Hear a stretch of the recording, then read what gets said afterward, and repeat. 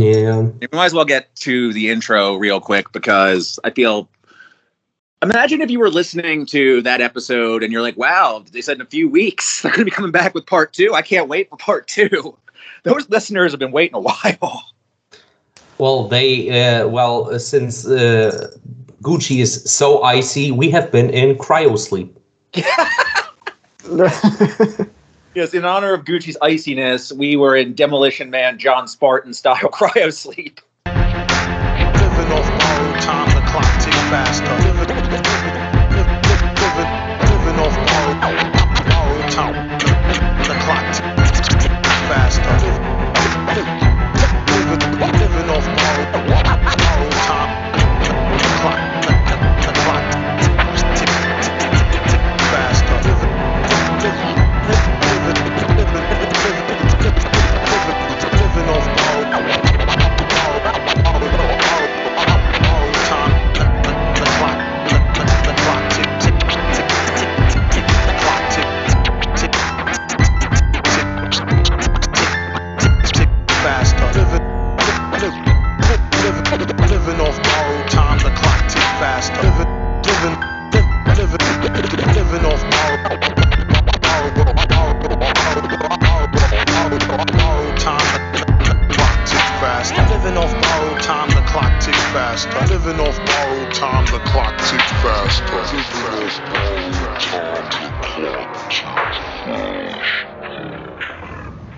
Right. He's just too icy. Maybe too icy.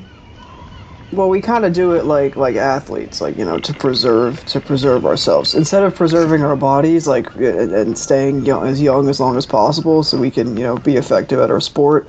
Our sport is podcasting, so we wanted to, after the exhausting first Gucci episode, we had to wait a whole year to come back refreshed, ready to give you our best and most eloquent, you know, Gucci takes on mixtape cover art, random ramblings from the dark days of the prison era, but also some of his best I'll take care material. of that. Don't worry. Yeah, I mean, obviously we're doing a lot of deferring to. If you listen to the previous episode, there will be a lot of similar deferring to Sophia for lightning rounds.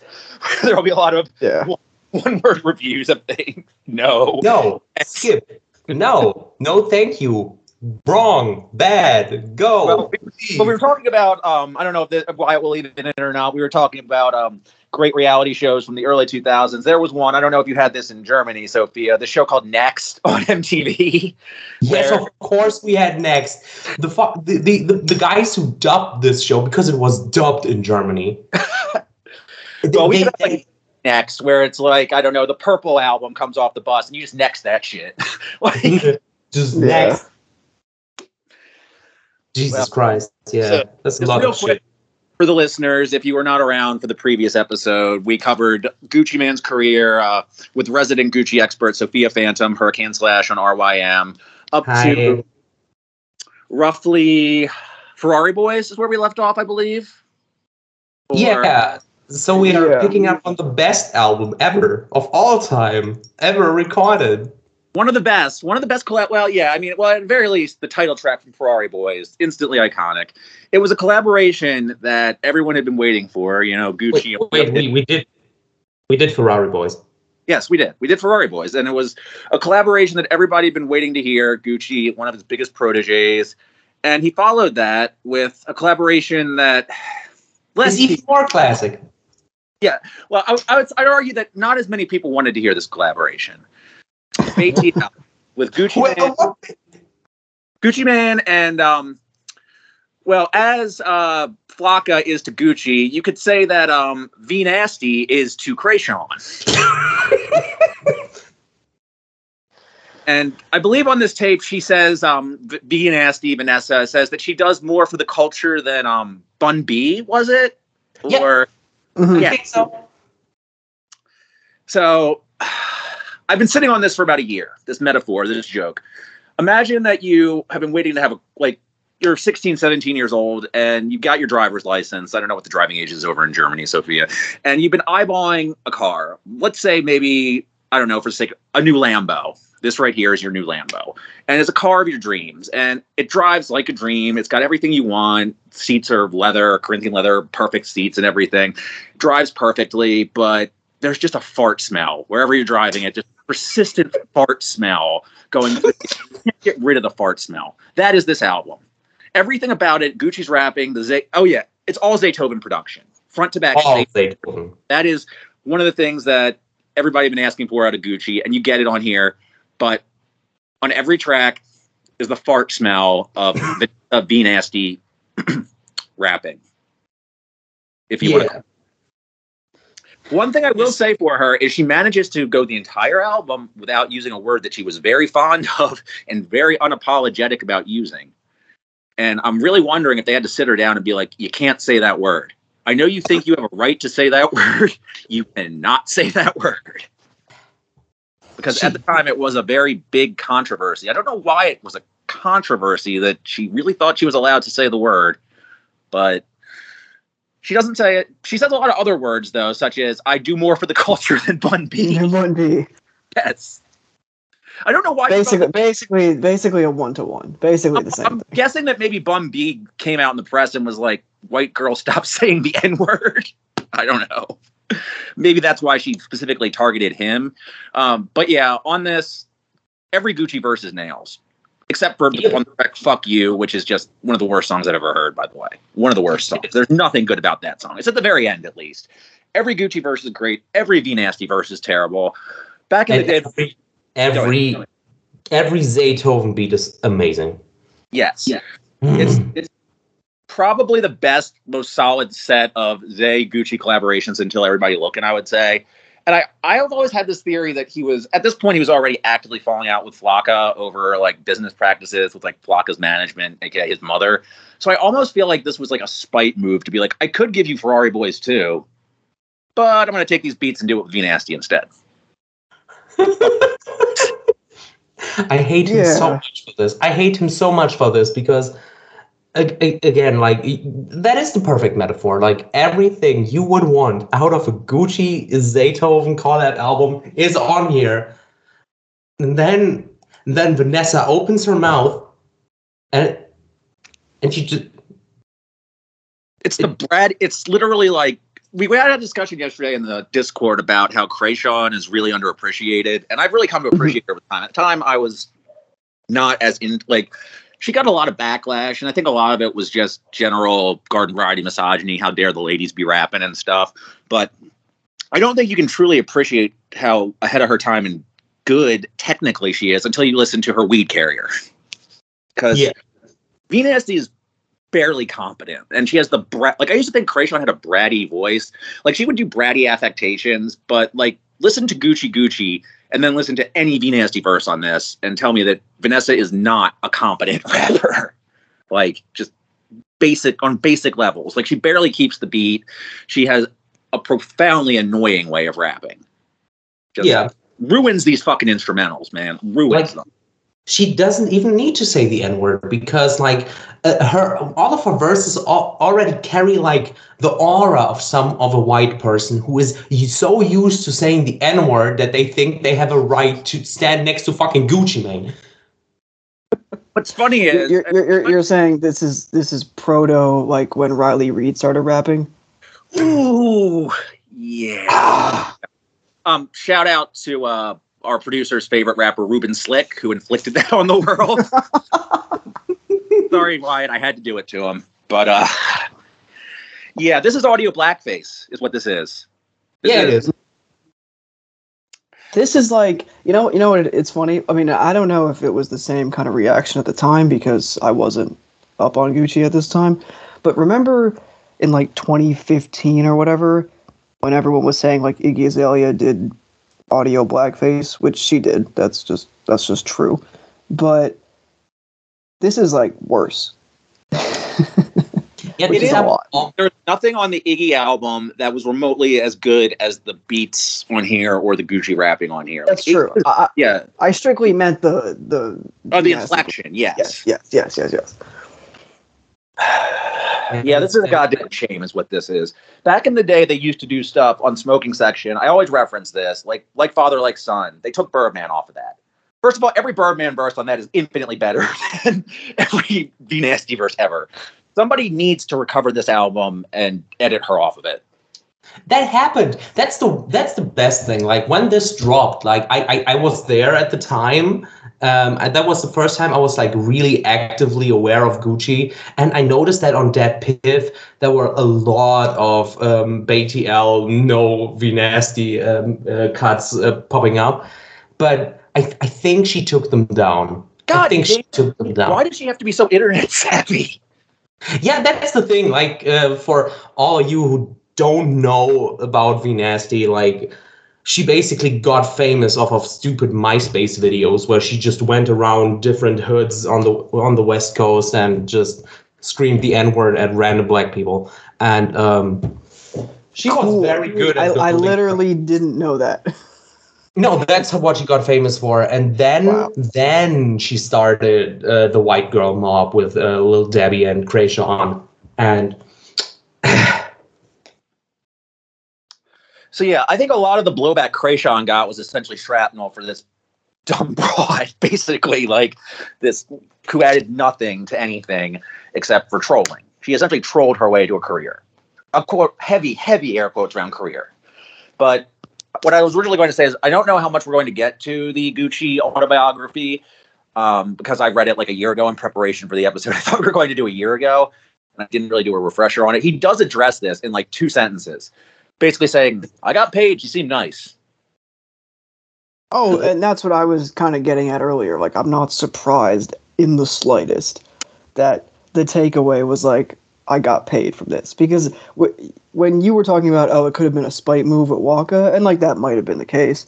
But to me, I just thought like, oh, he got like a good check for it, and like let's move on. Basically, was his. Yeah, I mean, I feel like that is more closer to what actually happened. Later, but there's a joke I beat to death. I always do whenever I see a dumb weed carrier name. Shout out to, dumb weed carrier name. It all comes back to the video of when Gucci was on, and I really hope we don't have to talk about this. He was on the remix of "It's Everyday Bro" by yes. And he is doing an interview promoting this, and he says, "Shout out to all the Jake Paulers, man." That's where that joke comes from, and I feel like yes, that's where paycheck Gucci comes from. Is you pay him, he'll say you're nice. He won't defame you in the media.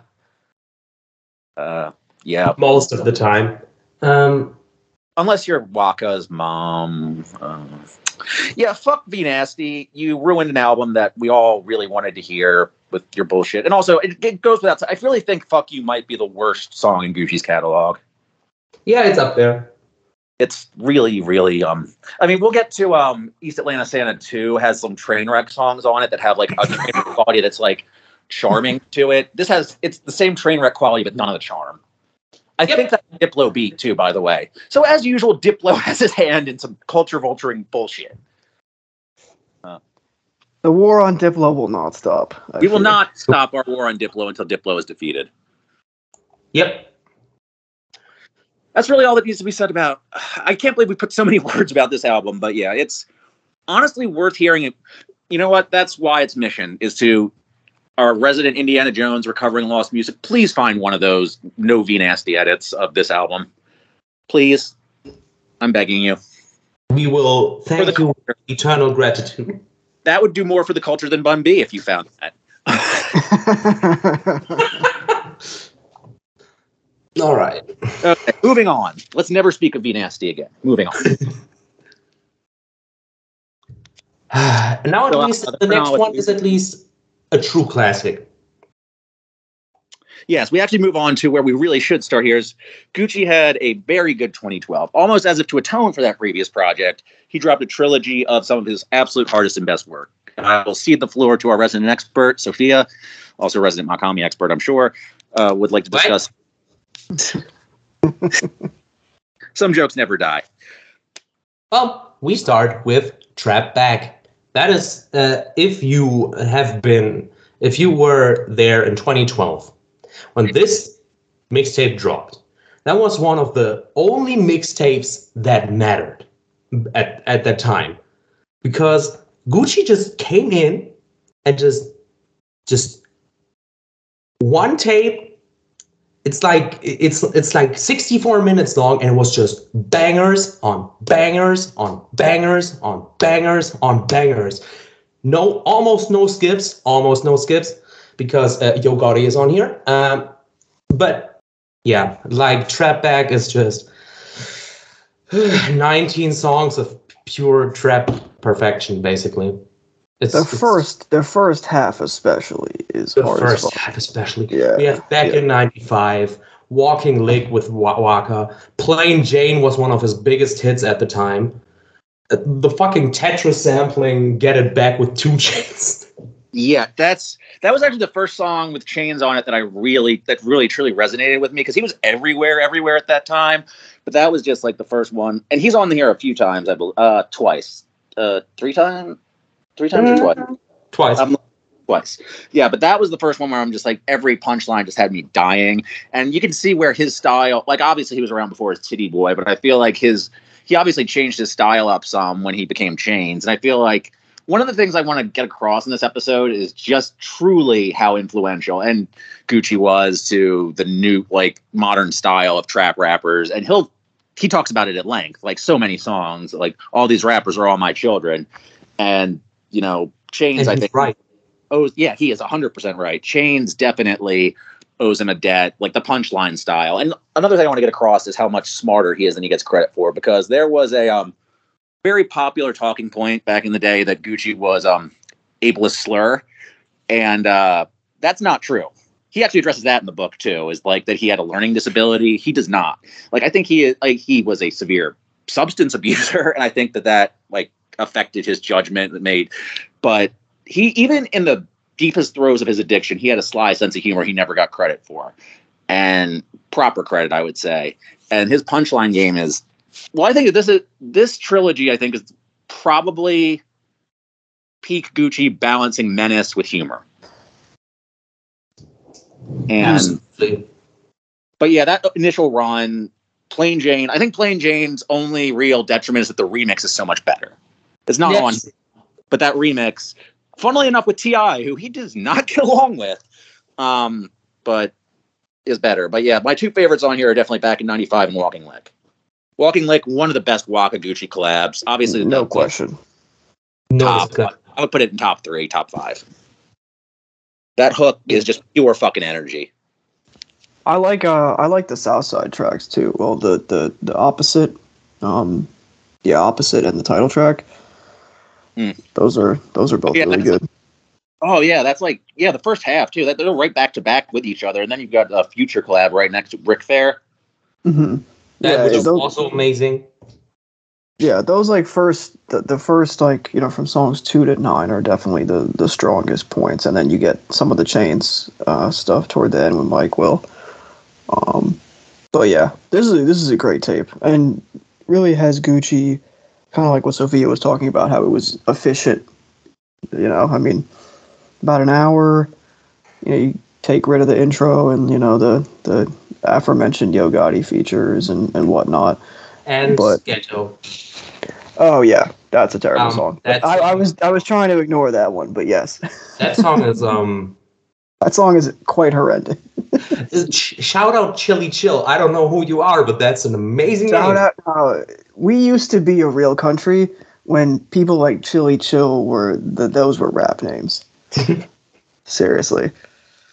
Well, I feel like probably just coasting on his SEO because people would Google what's up when's he getting out of prison, because they just thought he was Lupe Fiasco's plug, and then he ends up just being some third string Brick Squad weed carrier. Well, he's got a great name for SEO, because imagine anytime you type like the word chill into Google, like he's got to be at least in the top like 20 entries because it's his name. Right. So, you know, I mean, people just looking for chill shit. They end up wondering on this guy. Like they might be looking for the penguin from the 1940s cartoons, and they end up with this guy, you know? Chill beats to study to. Yeah. There's also another really chill related weed carrier name later on in the tapes too that I hope we get to. Forget what he is, but I think it's the one that has his brother on it. And the only reason I know it's Duke is because of the autobiography. Because he's one of the most anonymous sounding rappers on a Gucci tape. But I figured I was like, why the fuck is Duke? Because I think I actually make fun of Duke in the first episode too, and then I realized, oh wait, that's his brother. That's why he shows up here.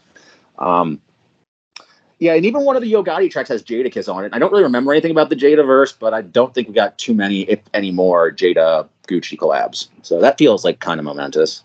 Yeah, and how many times have we heard Jada over a Lex Luger beat? That can't have been that many times. Like, I think there was one, he did a drama tape around this period, Consignment, and I think there was a Luger beat on there. Don't quote me on that, but that was a good tape, albeit very, very long, as, you know, drama tapes tend to be. But, wow, the intro only has a 1.0. I didn't think that intro was, like, it was an intro, but it doesn't deserve to be, like, that downrated. I think people just automatically, like, rate stuff like that poorly on principle. Like, I feel like that's just, that's a RYM thing. I don't think that's anything to do with... The intro could have been, like, amazing, and they would have given it, like, 3 stars, just because it's a 30-second song. But on the other hand, like, you just want to skip to Back in 95, so... Yeah. By the way, also shout out for one quick second to Nodima for thinking that Get It Back has a Legend of Zelda sample. I do see that. Yeah, I mean, Nodima has great reviews of stuff, but sometimes his sample, like, I feel like he's attributed a lot of Chrono Trigger samples that aren't Chrono Trigger samples. Yep. Well, I will say that reading some of his reviews sometimes, I'll go back and listen to a track because I'm like, oh, did I miss something? Because instinctively, I'm always thinking in my head, oh, he must know what it is if he's saying it. So now I'm like, oh crap, I have to revisit this song or tape because I didn't hear it, And then he doesn't know. He does have a way of saying something very authoritatively that you just kind of believe it just on its face. So that's a testament to the quality of his writing, though, I will say. That's true. I was wrong about shit, and it turns out. The ones that are actually the funniest when it comes to Nodima are the ones where he has like half the track ratings done, but then he doesn't like do the rest of the album or mixtape. He had Channel Orange like that for a long time, and I was like, when's he going to finish the fucking Frank Ocean? It was like the day the album came out, he had like half but then he didn't finish it. But yeah, this is a classic. Gucci tends to do stuff in threes too. Like, I mean, he loves that. Like, obviously, when we get to the Meal trilogy, Trap House should have stayed a trilogy, I would say. I agree. So, like, I think Gucci worked like rule of threes with comedy and with Gucci, But as speaking of which, then we move on to I'm Up, which I wrote a very, very long review of. It's also such a good fucking tape. Except for the fact that you get both Chris Brown and Verse Simmons and Birdman on it and Big Sean, and it's still a good tape. You've got 2 Birdman features, Big Sean and Chris Brown, and I still love this tape. Also, Chill Will shows up again, by the way. We got more Chill Will for you. Amazing. Thank you. That just what I needed. I would like to go back and smack 2012 Patrick Wright square in the face for my shitting all over 2 Chainz on the title track and giving it a 3.254, which is actually like a 5. Like, the title track's amazing, and 2 Chainz is hilarious on it. I'm so full of shit for my fucking review of that. I will say, though, this is a really low... I will not take back my criticisms of Lil Wayne, though. This was a really bad period for Wayne, and I don't that this was a very that's the big disappointment here, is you expect a lot more of Wayne with Gucci over this instrumental. That's the one big disappointment. Also, I just want to say, like, I'm Up starts basically with one of the most instantly iconic openers that Gucci has ever had in his entire career. Like, that hook, the way he just off-key belts out, "What would the game be without me? I bet your girlfriend pussy." Yeah, he truly is Gucci Guap. Yes. Yeah, that was my favorite. That was my favorite moment. That stuck for sure. So, yeah, this is another super energetic tape. It's 10 minutes longer than the previous, but it doesn't really feel that long, honestly, for something that's almost the length of a movie. It really goes by quickly. Very quickly, yeah. Also, shout out to the Scarface song, which while I don't think is like a great song, I think it's a good song, and I like it that it is literally like Gucci Scarface. And then he also like does the I'm Scarface because I have a tattoo on my face or something like that. I just, the fourth wall breaking is Scarface track called Scarface featuring Scarface. Yeah, featuring Scarface, right? It's like when Kanye did featuring God or whatever the fuck, like it. I am a god. Featuring God, yes, and God is just like wailing. Also, I really want to shout out "Spread the Word" because that's like Lex Luger's take on like a cloud rap type beat, and I have never heard anything like this beat quite before. I have never heard one like that again. Really, really hypnotic, weirdly menacing. I kind of wish that Lex did more like that at the time, but what can you do?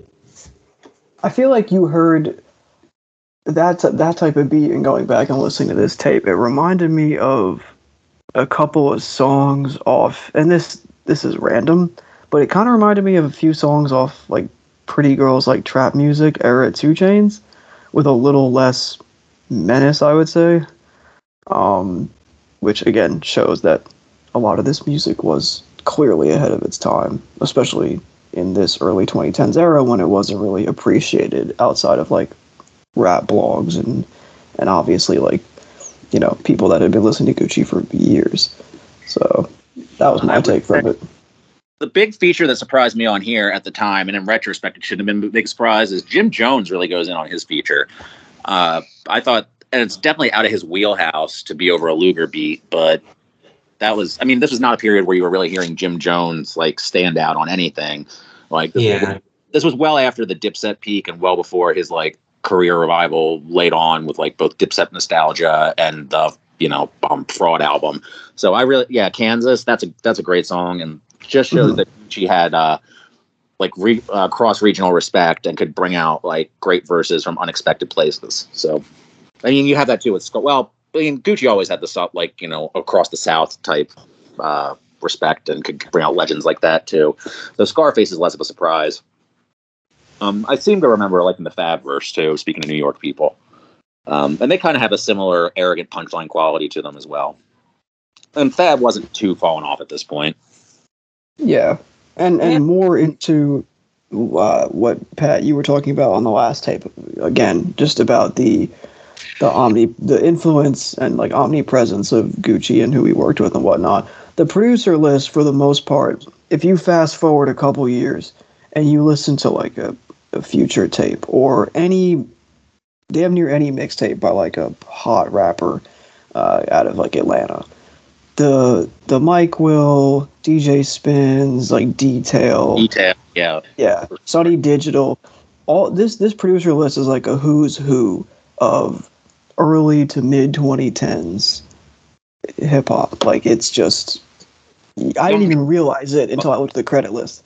Yeah, Young Chop, and I was actually going to say there's one tape that might have seemed like a lightning rounder that I actually kind of want to talk about a little bit later on that has a Young Chop beat on it. He definitely, that's part of him bringing in Keith too, is that he had an ear for Young Chop before anybody else.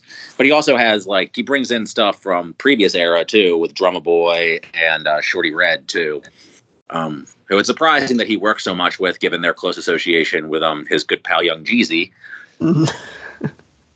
But Gucci has always been able to, in our last episode, where he started, in the mid 2000s, and at this point, at this stage in the early 2010s, where he's kind of transitioning and moving into a different stage of his career, he's kind of like a branch between two eras of hip hop. That's what makes him such a unique and special artist. Is that he seamlessly kind of transitions between two pretty different eras and sounds. Yeah. Well put. The Verse Simmons song still sucks. I would. That was the one thing about Gucci that I would never be able to stand, is that he always. I don't know if this guy saved his life or whatever, but he was always sticking around and always instant skip.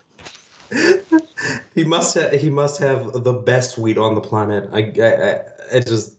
I don't know how else he must have been around so much, or maybe he's just family. Like, well, Duke was family. You don't see Duke on this tape. Like, come on. Good point. By the way, I also really quick want to shout out "Don't Make No Sense" because Fabulous and 8-Ball on one song is just an absolute. I didn't know I didn't know I wanted that. All right, Trap God. Should we move on to Trap God? Yeah, which also has an amazing intro. Yeah, the intro on this one actually ranks well, because it's an actual song. First of all, this one has a bolded intro, as it deserves to. This is, first of all, notable for having a lot of Waka on it, which the other ones did not, with the exception of obviously Walking Lick. But yeah, you get a good amount of Gucci Waka chemistry on here. Baby Wipes is fucking hilarious. In the grand of rap songs about wet wipes, such as Wet Wipes by Cameron, that's hilarious. My only real issue with this is, again, Verse Simmons back to back with another crappy feature in Kevin McCall. Not really. Sorry, sometimes I forget that Kevin McCall was like a small thing, and I don't want to remember. No, yeah, that was and they're right back to back with each other too, in the dead ass middle. Like, I could really do without that. Oh wow, I gave this my review of this sucks. Don't read my review. It's not good. It's actually an 8, not a 6. I need to revise this review, but because really this is the most full-on aggressive of the three, but because you get a lot of good collaborations on here, like Meek before he was played out. You get another great Ross collaboration, tons of Waka stuff, Future. It's probably the most Rolodexy of the three, I would say. Yeah. And my comment about the producer list on the last one is like just as applicable, if not more. Side note, I think this is pretty notable because this was the first Metro production on any Gucci project. This is young Metro in 2012. By my count, that was his first one with Gucci because he had done some OJ the Juice Man stuff before that. But I think this is the first time he did a Gucci beat. So obviously a fruitful collab for many years to come. Oh my god, I completely forgot that fucking Kirko Bangs is on here. Welcome to 2012. Yes, 2012, baby. Kirko Bangs. Man, when I figured out that Kirko Bangs was a play on Kurt Cobain, I shook my head so fucking hard. Made me I will say though, that one hit Kirko Bangs had, I still like that sometimes. Sometimes I still listen to that. That is the most 2011 ass song you will ever hear. It is, but that's like... Yeah, I feel like I think of Mitt Romney when I hear that song. That's how 2011 works. Drank in my cup. Yeah, 2011, yep. Good times. Girl, you know how much I really want some. I'm sorry, I'm just insanely nostalgic for that one fucking song in particular. I don't know why. Shout out to Young Fresh having one of the most generic ass weak stereo names I can imagine. Like, yeah. Young Fresh. He's young and he's fresh. What the fuck? I mean, he gets right to the point, that's for sure. Yeah, right? Like, he's young and he's fresh. Like, no. Also, shout out again for the intro because this motherfucking tape starts on a Gautier sample, and again, welcome to 2012.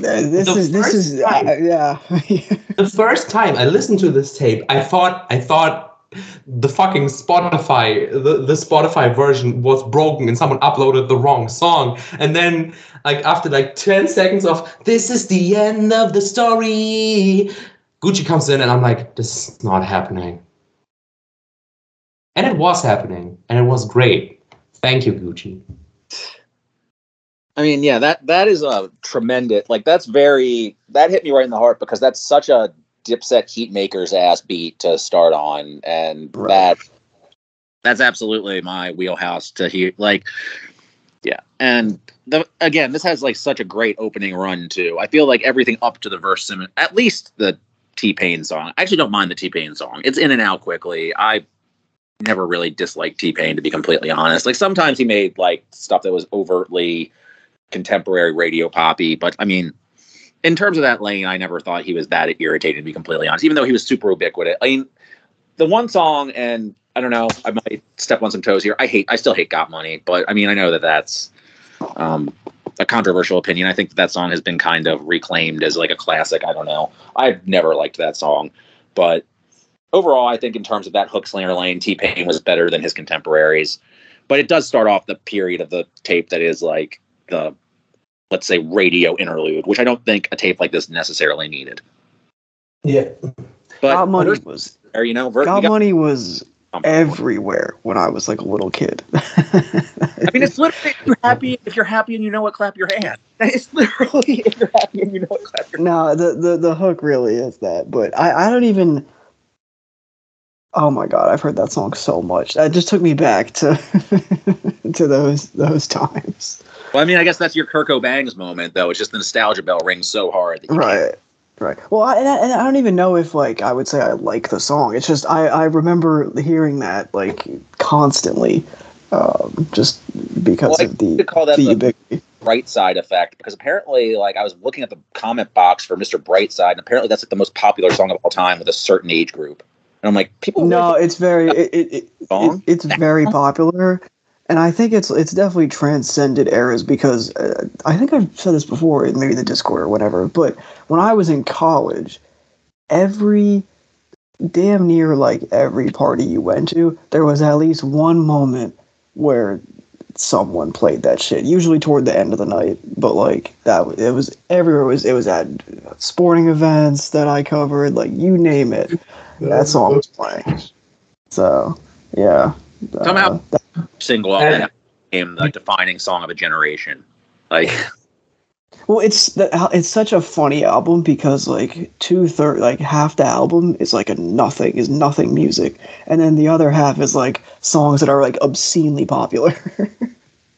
Yeah. By the way, before I forget that, we were just clowning on the Young Fresh name, but I just wanna say again, like, rest in peace to Bankroll Fresh, and 100%. I hope he's doing good where he's at now. Right.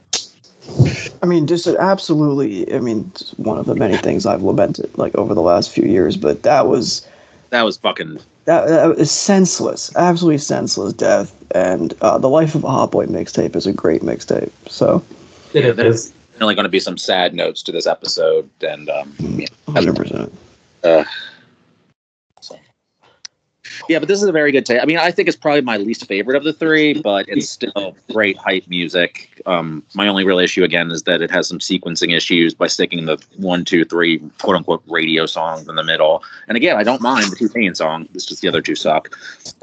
It's the most Walker you're going to get out of the three. The production's great. Gucci's great. I actually really don't mind Birdman with Gucci. I think Birdman actually has more chemistry with Gucci than he ever did with Wayne, to be honest. Yeah. Because there's always this weird dynamic with Birdman and Wayne, like, for obvious reasons. And part of it is like that Dre Eminem dynamic where it's like clearly Wayne writes bars for Birdman that are above his ability, or you have Birdman just saying dumb shit where Wayne's wrapping circles around him, one or the other, and it doesn't work. Whereas if you have Birdman just being like one-dimensional and like hand rub bars with Gucci, it kind of works. Like they're just being arrogant assholes together. That kind of is better. And you always hear the hands rubbing. It's amazing. Like, even that you can just hear him in the studio, like, This one is Gladys, boy. Shout out to resident Birdman GIF hand rub enthusiast Ryan, who will never miss an opportunity to post Birdman GIFs in the chat. Those are welcome compared to some of the other GIFs Ryan posts in the chat. I was going to say, I feel like that's the content that he brings that everybody can appreciate. So yeah, least of the three, still great, I would say. Yeah, I would agree. And in 2013, he delivered again with Trap God 2. Yeah. This is a good. It's good, but it is worse than the first one, but not by much. It's got some filler, no question. That's the biggest problem. It has more filler. Why does this Wiz Khalifa song show up like 30 times on Gucci tapes? Like, I got so sick of hearing this fucking Wiz collab. Like, I feel like it shows up at least 3 times. Like, it's going to show up on State versus Roderick Davis 2, I believe. And I guess it's just because it's like Wiz, and Wiz was super hot at the time. I do not remember the Wayne feature at all. Actually, now that I'm looking at it. But I'm assuming it was another feature from this period. Oh, so I just gotta say, like, 2 Wayne features. Holy shit! Yeah. Also, like, shout out to Roulette 1017. I don't know who you are, but you sure are here. You definitely are here. Dirty. Yeah. We had features from those guys, and we had a Lloyd feature. A Lloyd feature. Or Lloyd on a Gucci tape for sure. It wasn't that bad. It was decent. We have a very early Young Thug feature on Breakdancing, which I kind of want to revisit because that sounds amazing. And yeah, this was 1017 era Young Thug, right? Like 1017 Thug, yeah. Style yet or not, because I find very early Thug to be very hit and miss, so it could be great, it could be terrible. And there was also the period where he was just literally aping Wayne, so I don't know. Well, this is I think post. He's also on Miracle. This is not a cover of the Wu-Tang song, the worst Wu-Tang song of all time. I believe this is post. The aping Wayne stuff was more on the like I Came From Nothing series, which was like a year or two prior. Yeah, I think Carter 6, which was obviously a concept, but right. Yeah. Breakfast. We can't give Patrick ammunition to slander Barter 6, so we got to move. This is the most unpopular opinion I have, maybe among the community, is that I don't like Barter 6, and I still don't. I've revisited it and I still don't care for it. Hey, nothing wrong with the opinions. Like I'm not, I won't hate. This was not when I had time. Oh, shout out to Big Bank as well. Yeah, I don't want to revisit this. It has an interesting looking track list, but I don't know if it's going to really hold up. It's fine. Like it is a good Gucci tape, but like it's above average Gucci tape. But it's just not as good as the 3 that came before. We have an unqualified 5 from Nodema at the time on When I Was Water Whipping. Yeah, and that song is one of the best songs on the whole trilogy. It's a Luger beat. Well, the intros on all these, on the last like 3 or 4 mixtapes, have been some of the best songs that he did. He also gives the Young Thug song a 2, and that's a Thug over Luger. So I don't know. Maybe he was like me and not sold on Thug at the time. I can do that as well. Yeah. I don't even know his opinions on Thug. I'd have to go back and I would have scout through the on Thug, and I wonder if before I forget it, if I am completely correct, then DJ Squeaky is on here. I don't know if and it's like seeing DJ Squeaky on a 2013 Gucci tape is absolutely mind blowing. Yeah, it's almost like almost 20 years too late. Not too late, but just because Mix-a-Lot on a 2020 DJ on a Gucci tape, that'd be weird. Yeah, it's just like. Because the Squeaky records were what in the early mid 90s were a lot of the cassettes, yeah. But he had the Legacy album, which was pretty solid, and then he had another solo album, but that was like in 2000, yeah. So, geez. I mean, That's the thing about Gucci is, I mean, eventually it would just be his handlers who were picking people, but he always would just come out with some weird you never know who he would collaborate with. That's one of the things that's very charming about him. So, and I think absolutely, and probably just because he kind of grew up in that turn of the century, early 2000s era. So then once he started making music, he had that, and then he was never afraid to branch out and rope in new artists that he thought had potential, or producers that thought he had potential. That's why he was with Metro so early, and Future, Young Thug, etc., etc.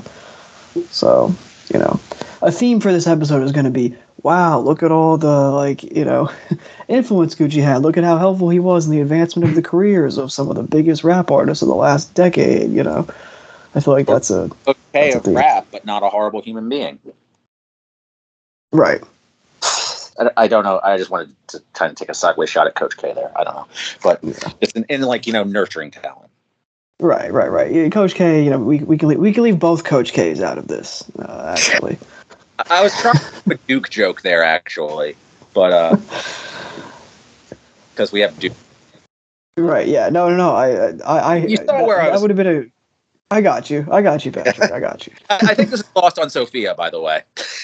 Yeah, a uniquely American thing. I'm going to say the college athletics. Yeah. Coming up. But, Oh yeah, and speaking of my, constant referencing to, Gucci and his involvement with Future and a lot of other artists at the turn of the decade, here is their first collab tape, full length. Oh, this is Scooter. This isn't Future. Oh, I'm looking at the wrong tape. Yeah, wrong tape. Speaking of holding L's, there is a Wale feature on here called "Pass Around," which I'm assuming is some song that hates women. I did not listen. to it. It is terrible. The thing is, I don't mind Young Scooter. He has his moments. He has his songs. They are not on here. No. This is one of the most faceless sounding things Scooter has ever done, which is sad because, again, I actually like him, but but at the same time, if Gucci asks you, hey, you want to make a mixtape with me, you don't say no. Yeah, no. This one necessarily because I have not heard it, but it does have that. We got a Ransom Flocka feature on here. Thunder in it, it just has, just from on its face, looks like one of those afternoon sessions of somebody was there, Gucci was working. That's about it. Yeah, and Big Bank is back. And this song actually was a fucking single from this tape. This was a single. I don't know why. I haven't heard the tape, but my contribution to the Scooter discourse is that the best Scooter song is Street Lottery with Bun B. That's my Young Scooter take. Yeah, that's a really, really good song. Yeah, I think Scooter solidly just I don't want to say fine value, but it's he doesn't really add. He neither adds nor detracts for me in general. He's okay. I won't say instant skip versus Simmons, but he's fine. Whatever. East Atlanta Memphis is next, and it's very annoying because 2 issues on Spotify, 2 issues on RYM. I listened to the one that has no spaces in the title. That was on Spotify. Yeah. I actually enjoy this. Okay. It's not... It does live up to the title, I will say, in that it is definitely one of... It's 360, I will say. I feel like it has that vibe to it. It could be better for what it's going for, and certainly neither of their best work, especially considering where Dolph would go from here. But I enjoyed it. I listened to it at work. It passed the time for about an hour, and I feel like... first of all, I don't know the difference between the issues. I have to go back and look. I think it's just a different track sequencing. I don't think there are any different tracks on it. The thing about it is, it's definitely, for somebody, especially if you read the autobiography, Gucci's very influenced by 3-6, but I don't think a lot of his projects really carry that across. And I think this is the one where you can hear him trying to go for both a Juicy J flow and a DJ Paul feel to the production. Yeah, absolutely. And for that, you kind of expect a little more out of it, but you also don't get too many projects where he full on goes for that. And he and Dolph have a lot of charisma together. They do.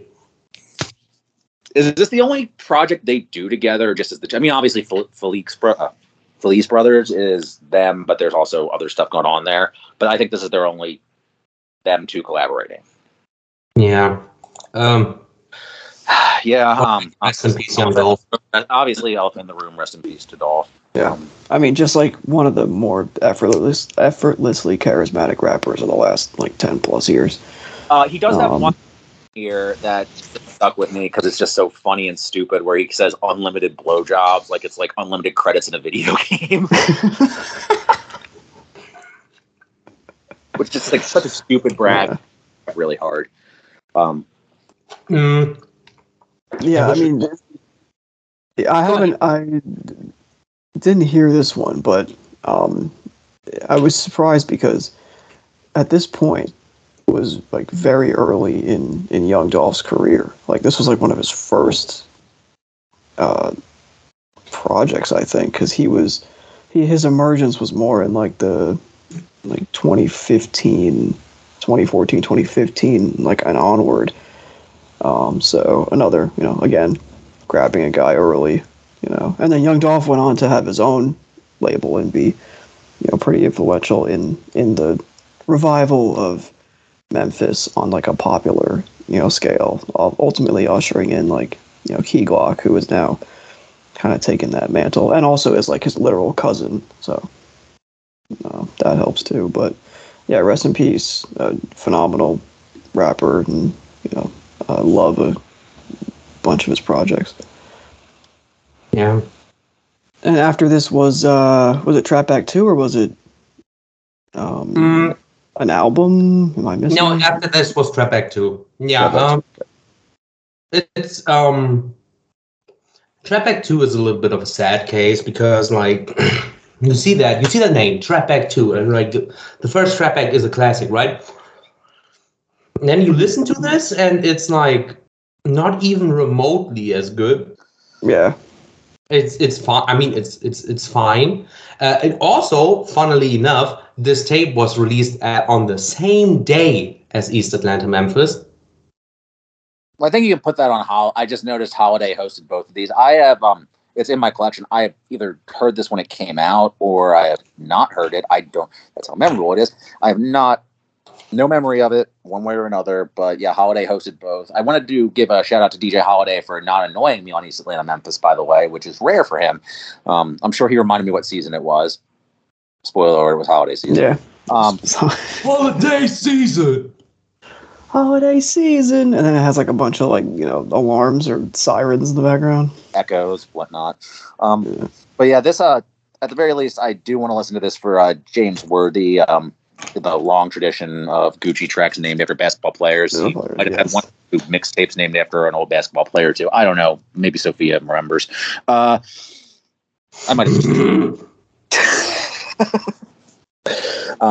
I believe this French Montana track shows up on 5 tapes done with her. Yeah, I don't know if thirsty is spelled improperly on the tape itself, but it's spelled improperly as thirsty on the RYM list. Somebody should that blunder.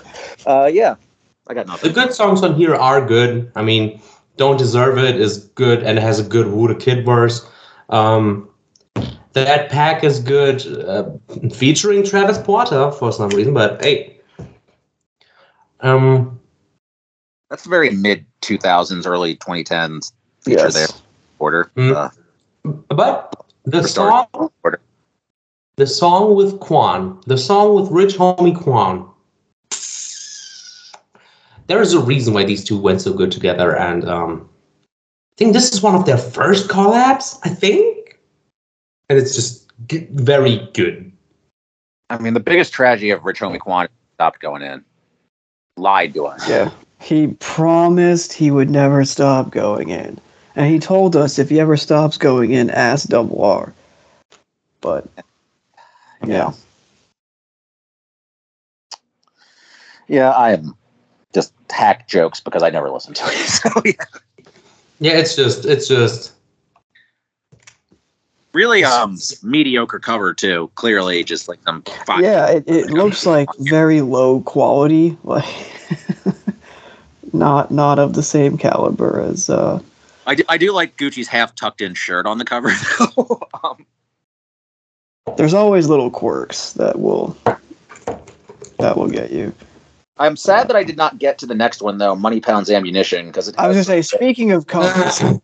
Okay, first of all, the cover art is super low effort, like zero effort cover art. Speaking of covers, speaking of Pee Wee Longway for a second, I saw a tweet the other day that was I'll have to send it in the Discord if I find it again, but it was a picture of like an M&M coffin, a coffin in the shape of a blue M&M. And someone quote tweeted it was like, "No, Pee Wee Longway."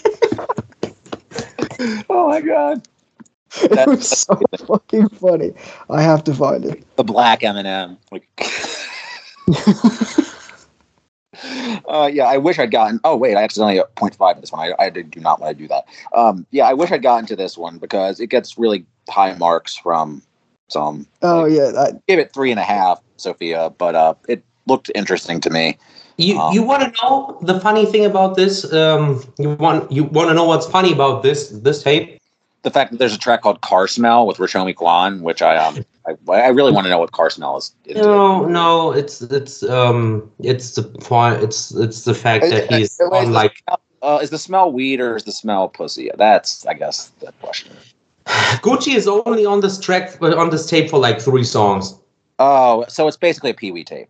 It's a Pee Wee tape, yeah. It's a good Pee Wee tape. I like Pee Wee a lot, but So he started the trend essentially that we would get for a while. Like, so is he in jail at this point? I guess is the question. No, he isn't yet. Because we will get a trend here where Gucci's doing quote unquote collab tapes that are really just glorified cameos from him with his artists. Because I did want to say this when you were talking about him launching artists. At this point, he was really into A&Ring Pee Wee, Scooter, Thug, and Dolph. Like that was essentially his roster at this point. Right. That makes sense. He would kind of do this as like a half and half tape. It's not really a half and half tape. But we have Breakfast with Waka is rehashed from a previous tape on here. So. Nah. But yeah. This tape is I mean, again, I like Pee Wee. I like this is not on a level with like the blue M&M series and state of the art, but yeah, if you're looking for a good Pee Wee tape, listen to it. I just don't. Yeah, that's just. Right, well, it's not good. No Gucci. Yeah. I mean, we got. No Gucci. I do want to talk about is the trilogy. So yeah, I mean, if it doesn't Gucci, it ain't Gucci. Oh yeah. I feel like there's a track called "Stuffed Crust." I didn't know there was a rap song devoted to one of the most disgusting flavors of pizza, though. I really don't understand the appeal of stuffed crust pizza. Cheese is on the pizza already. Get it the fuck out of the crust. Yep. So Gucci. It's the devil's invention. So Gucci waged war on sobriety with lean, Molly, and gas. Well, was this post Trap House 3 or am I? No. Oh wait, no. Trap House 3 was the. I'm sorry. Yeah, I believe Trap House 3 was prior. Because that was the album and these were the mixtapes. I think Trap House 3 was I think chronologically. Yes, I actually wrote the chronology and then I broke it in my intro because I had such a joke there and my zinger got ahead of the actual facts. So, Trap House 3 first. First of all, I would like to formally apologize to the world because I gave this a 4 out of 10 at first. The fuck is wrong with me? This is an question.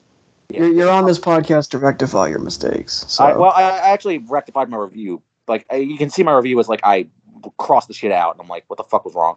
Wow, this is the shittiest, wrongest review I've ever written. First of all, that's wrong because I originally gave "I'm Not Racist" by Joyner Lucas a 4 out of 5. That was the wrongest review I've ever written. Wait, I don't even remember that. Oh, you can look at that review. I actually kept the review itself for posterity to shame myself, but I do say that. Shittiest, wrongest review I've ever written. This is the second shittiest, wrongest review I've ever written. This is an outstanding, and the title track is maybe the most menacing thing that either he or Ross has ever done. That song is just goddamn beast. This comes out with maybe the best intro track he's ever done. This Absolutely. is it's an easy 5-star song without a question. I also love the Chain song right after. Yeah, Use Me. That's what it's called. Right. Yeah, I love that song, and the production on this is like pretty consistently sick throughout. Yeah. I think go ahead. Oh no, I'm just like overall the from the consistency, the production. I don't think like any of the features do a bad job. Like on some of the tapes that we had just been talking about, there was like, oh, there's a lull here, there's a lull here. Not really a lull on here for almost 70 minutes. Like it's pretty consistently rock solid, at least in my opinion. Especially for a Gucci album. Yeah, and this was one that I listened to a lot of when I was like first getting into like Gucci. Like when I first like realized that there were so many mixtapes and albums to offer. This was one of the first ones that I heard, and it definitely left a deep impression on me. So yeah, I would still say it's a great tape to this day. Yeah, I disagree on one point, is that the Wiz track is on here, which I guess is fine for what it is, but I don't think it fits the overall like menacing aesthetic. That's true. It's like a radio song, and I would switch it maybe with the Keef song, which is one of their best collabs, Darker, which I love that fucking song. I feel like that fits better. I feel like that would fit better. And if you're going to have the Wiz song, you can put it in like the Verse Simmons spot, which thank God he's not on here. But you could put maybe the Wiz song on the back end and put Keef up front. Beyond that, I have no complaints about anything. I think this is fucking great. Also, there's Hell Yes on here, which we don't get many singing songs from Gucci. With good reason. With good reason, because he has the voice of a bad. We're going to talk about certain singing songs later. I think that you recommended that I talked about in our Discord chat. We're going to talk about one time he sings. Medicine. A certain song named after a German icon. Yeah. Also, gotta say, Dipped in Gold is amazing, and it has I Heard with originally Quan, which has one of the most infamous Gucci lines of all time, when he's like, she's on her knees like she ain't got knees.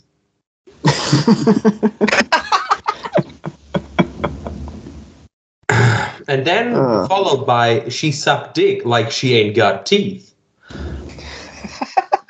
Okay, so I tried to make a point at the beginning of the episode that he's smarter than he gets credit for. Why are you trying to undermine my thesis? He can do both, okay? He can do both.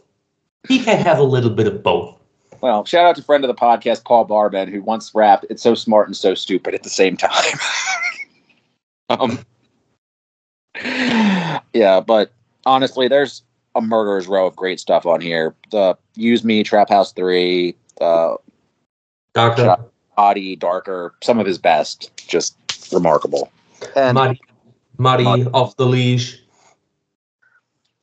Just much good shit. And also, nearly 70 minutes shares this with Trap Back and I'm Up, does not feel its length. Really doesn't. No question. And like bring 4 and 5, which I think we're going to kind of breeze by a little bit when they come up. I think it should have been a trilogy. And this is like the centerpiece of it to me. Like this is the best of the Trap House. Absolutely, like Trap. I would say fairly easily. I mean, but it's so fascinating how the Trap House projects like represent different parts of his career. Yeah, I agree. I feel like, and also they represent different parts of his career, and I also think that this kind of presages or predicts certain things that he's going to do later. Like, I think you can hear where he's going to go with Big Gucci Sosa and Cage Bird Sings, that sort of thing, like the Keef influence. Like, you hear that darkness, and like obviously Darker. You hear like the production place he's going to go. I mean, and also if you read the autobiography, you see where we have hindsight to know where he was going in life, prison. Like the paranoia is there. Like, it just feels dark and claustrophobic in a way that some of his previous stuff didn't.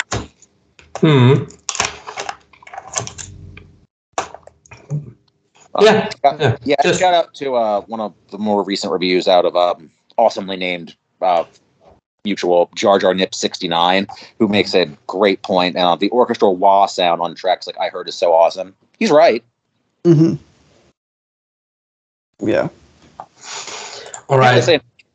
Like, I can't believe I had this at a fucking 4. I was an idiot. Like, like, what the fuck was wrong with me? Be ashamed, please. Thank you.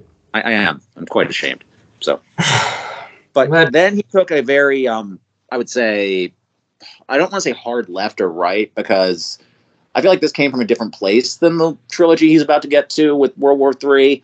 Because I feel like you can kind of see some of the darker stuff in the other ones, but those were probably from different sessions. Yeah. You guys have anything else about Trap House 3, or can we move on to the World War III trilogy? No, I don't have anything other than... what I had said of Trap House 3 just like made a deep impression on me when I was first getting into the Gucci back catalog, and I think it's still pretty excellent throughout. Mm-hmm. And if you want to check out a Gucci album, like a Gucci album from before prison, it's this one. Absolutely. Mm-hmm. Yeah, this is a good place to start. Yeah, I would say that, I mean, State versus Roderick Davis has certain stuff on it that's great, but I feel like this represents him more as an artist than that does. Like, yeah. Yeah, it's more consistent. I feel like it's a more unified artistic statement than State versus Roderick Davis. Absolutely. It's doing more interesting things on a production level, too. Although I've come to appreciate State versus Roderick Davis more with time, there's definitely stuff on there that are lulls that you don't get lulls like that on here. Anyway, moving on. So Gucci's War on Sobriety. Gucci's War on Sobriety. Before we begin, if any of you think that lean, Molly, or what was the third one? Gas? Yes. Yeah. If you think these tapes are about the drugs, I have bad news for you. But yeah, I made this actually, and I think I mentioned it in my review. Yeah. This is not Gucci keeping on a theme. You're supposed to take the drugs. It's not about the drugs. You take the drugs. Then you listen to the tape. So. Yeah. Lean is good. Like, I like it. It's a bit more shiny and sparkly on the production side of things. There's a lot of thug, or not a lot, but it feels like there's a lot of thug on here. Because he just shows up and does what the fuck ever on Ecstasy Pill, and that one song stayed with me far longer than most of the other stuff on here. I love that song. Yeah, it's weird in that I feel like Lean has stuff that Molly should have on it. Like, I've never taken Molly. I took Lean once. I probably shouldn't. Like, I realized I liked it too much, so I stayed away. I mean, the podcast official position on Lean is we don't fuck with that because that's the only reason that Yams died. So we don't fuck with that. But it feels like the Lean tracks, like if you're doing a tape about Lean, it should be slower. It should be more like a screw tape. The Molly tape should be where like the shinier stuff is, and it feels like this has a lot of like shiny, upbeat type stuff, EDM almost. Mm-hmm. It does have Activist on it, which I think is probably that's my favorite song on here. I would say which I guess it does, and that also has the hook that seems most appropriate to the quote unquote theme. Yeah, I would say that Activist is probably the. I think Activist, Ecstasy Pill, and it was just weird. I mean, years later. Do not know where I stand on it. It's interesting. I'll give it that. Well, it comes right after that amazing Future track too. So and Birds of a Feather is a very bitter way to end this album. It is. But yeah. Like, I mean, this is top 5 Gucci, in my opinion. Really? Overall? Yeah. Top 5? I don't. It's fine. It's totally fine, but it's not like I would not make this. I mean, okay, like I guess I would have to go here almost. Like, I would have to go through it again, but like obviously Chicken Talk, obviously like Burprint, Mr. Zone 6, Everybody Looking, like everybody looking's definitely up there. I mean, I would say like Drop Top Wop is a good contender too. Trap House 3. I put Trap House 3 ahead of this. Trap House 3 is a good contender. I mean, 5. We already have 5.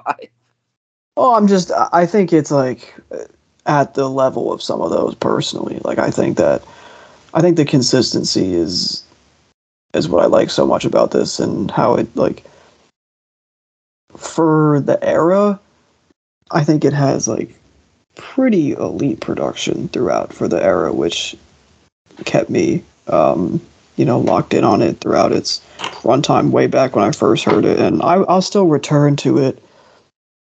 Like I had mentioned, the song with Chains is one that I used to listen to a good amount. You talked about the closing run already. Also, shout out to Honorable C-Note, which he had prominent credits on here, and I don't exactly know when he started getting credits, but it couldn't have been like more than a year, like a couple years before this. So that's another. Started getting credits around the same time. Yeah, I think I know he did like some 2 Chainz stuff in like 2012 or something, but yeah, this is like I would say, I think I would put this in like the back half of like a Gucci top 5, like 4th or 5th. It isn't on like the level of his best stuff, but I think it's like just below that, and Sophia put it pretty well in that you just get like, it's like Gucci comfort food. So yeah, I'd agree. And I think also an underrated song is the Pee Wee track Cinderella. I like that one a lot. So yeah, I'll stand on it. Also, like Bobby V is on here. I'm just always amazed to see people like goddamn Bobby Valentino, like still on here. Like that's a real deep cut weed carrot to pull out of your pocket. Is like Ludacris's hook slinger guy, like from like the DTP hook slinger from like 2006. So you're like, yeah, let's put him on there, sure. Yeah. So and a mixtape surrounded by your contemporaries, I guess, and Travis Porter. And Travis Porter again. Because he has to be here, of course. Yeah. I think I'm a little less high on this than you guys, but I still enjoyed it, like for sure. I just don't think it has the same amount of care. I mean, the production muscle's there for sure. I think production was a big selling point for these because obviously they put the producers front and center on the tapes. Mm-hmm. Also, shout out to the old school No Limit almost. Why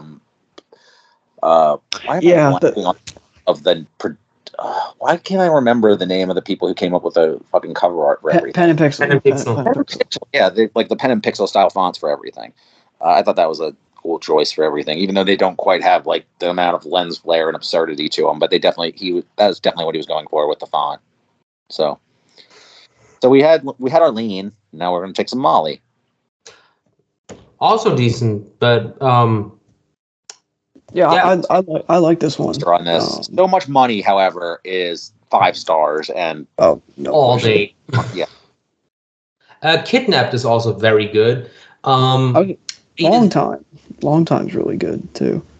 And A to Z, because Dolph and Pee Wee on a song is also like really nice. It's just like if Gucci, Dolph, and Pee Wee on a song is like charisma overload, like personality overload.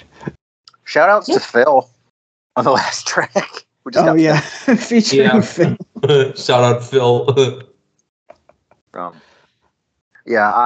I think this has some highlights on it, but I think it's probably the weakest of the 3 overall. It's just decent.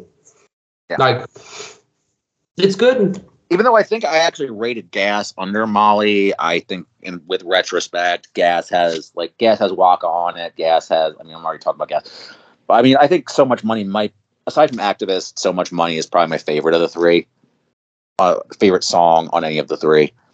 Just absolutely remarkably well done. Just made me think Big Gucci Sosa was going to be better than it is, because we'll get to it eventually, and it's good, but considering who's involved, I expect it to be a little better. Yeah. Yeah, and when it comes to, can we go to gas? We might as well. There's really not much to talk about with this. Yeah. It's also good, but yeah. I like all of the Metro songs on Molly. I will say, of which there are about like half dozen, something like that. I think all those beats are good. And then we talked about So Much Money already, but yeah, that one in a long time. So no, I think it's pretty consistent overall. The more I look at the track list, but yeah, we can. I absolutely need to swap these ratings and write better reviews, because Gas is the most. First of all, I think it's the most interesting of the three because of the beats are the weirdest, which makes me think it should have probably been on Molly. Because something like Christmas Tree and Embalming Fluid, those aren't weed beats. Those are Molly beats. Like, those are just very busy, like, shifty beats. And also having Waka on something. This isn't like Waka's EDM period, too. I don't know why he's on, like, the weed songs. Like, the weed songs should be laid back. These are not laid back songs. Yeah. He has his wife on a song, which is interesting. Yes. She doesn't even have an RYM page. I think the two songs with Dolph toward the end are really good. Rainbow Colors and Wild Ties. Awesome. Rainbow Colors is amazing. Rainbow Colors are super good and crams a lot into a short running time. The only thing that's why did you do Bill Cosby skit? No, so okay, let's just keep it going. Christmas Tree is amazing. Embalming Fluid is amazing. Embalming Fluid's nuts. Embalming Fluid's top 5 Wakaguchi. Yeah, that's so no question. Probably in terms of like the Ransom Waka features, probably the best tape for those. Like in terms of just like getting those on like one place. Yeah, it's also sad because it's like. Too, because I don't think he was really on good terms with OJ here, but like where he pulled that OJ verse from, that's a lot of fun too. Yeah, but this is a time where he wasn't really like on good terms with anybody. Like this was right around the time when he was having his like hold up in the Brick Factory studio, paranoid as shit. Like, yeah. So I enjoy this a lot. It is a little long. Perhaps he could have lost. I don't know. The top of my head, Bill Cosby skit.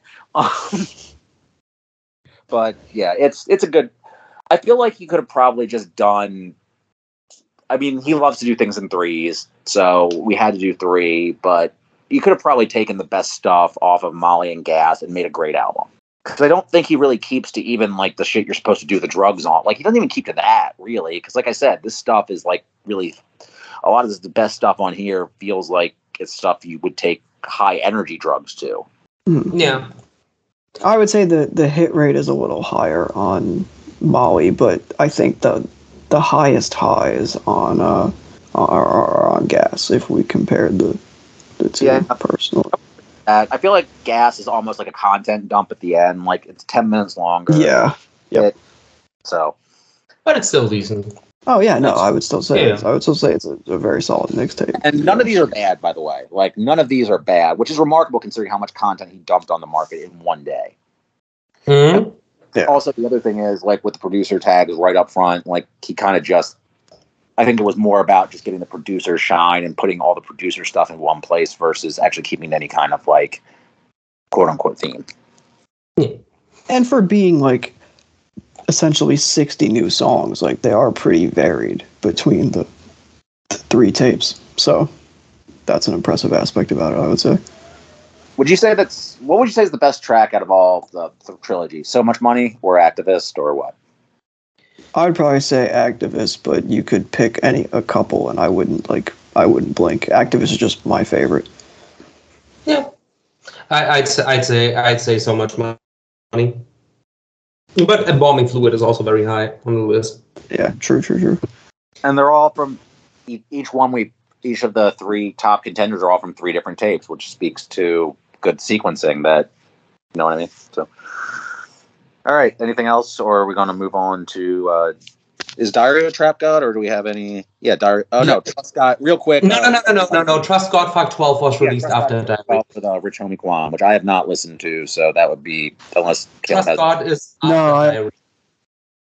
Yeah, I have not listened to that one. The Trust God is after Diary. Oh, yes it is. Yeah. Yes it is. Yeah, I'm looking at it. Diary of a Trap God. Before we really get into it, for the people listening, this is the last thing released by Gucci before he went into jail. And boy, does it sound good. Yup. This is garbage. This is not good. Yeah, this is bad. Hey, this is an unhinged ass album. All you really need to know about this album is it has a track called "Pussy Wet" featuring Marilyn. Yep. Yes. And first off, fuck Marilyn Manson, but like fuck Marilyn forever. But it's like Gucci invited him and wanted him to take it seriously, but Marilyn Manson was like, "Oh, this is a joke, right?" And then he started rapping, and I never want to hear this dickhead rap again. Thank you. Having Marilyn Manson and E40 on your album is like polar opposites. Also, somehow, again, I've spoken at length somehow on multiple episodes about the song Pablo, but the song Pablo is like, I love Gucci, I love E40, but that song just for Pablo.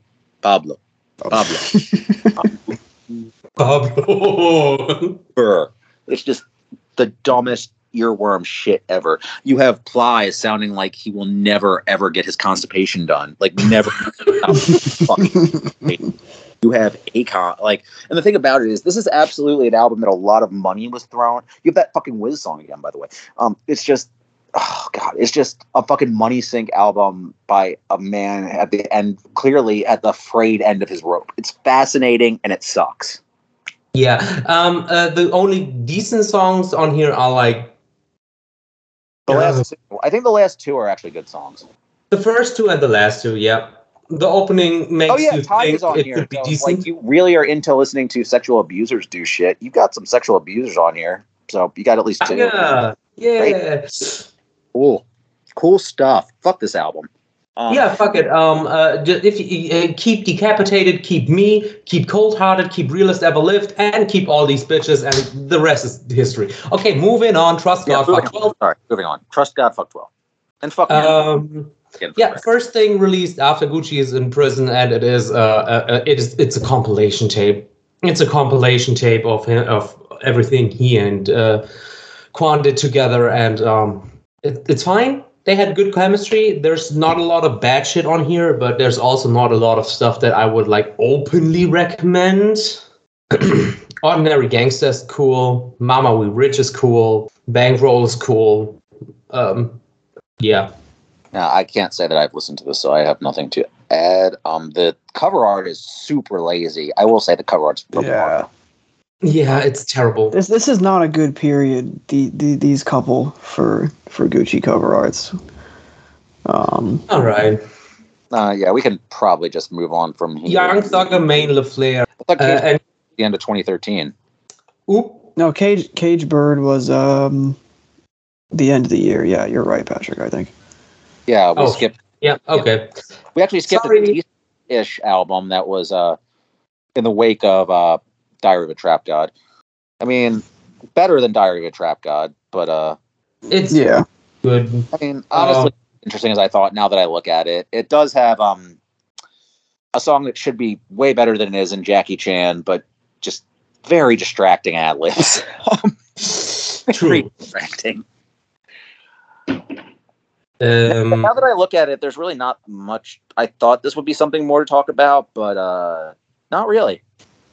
No, there's not a lot of, like, interestingly enough, this tape doesn't have a lot of lowlights except for Ice Cold, which is Gucci in full. But a girl, I'm gonna seduce you mode. Yeah, right.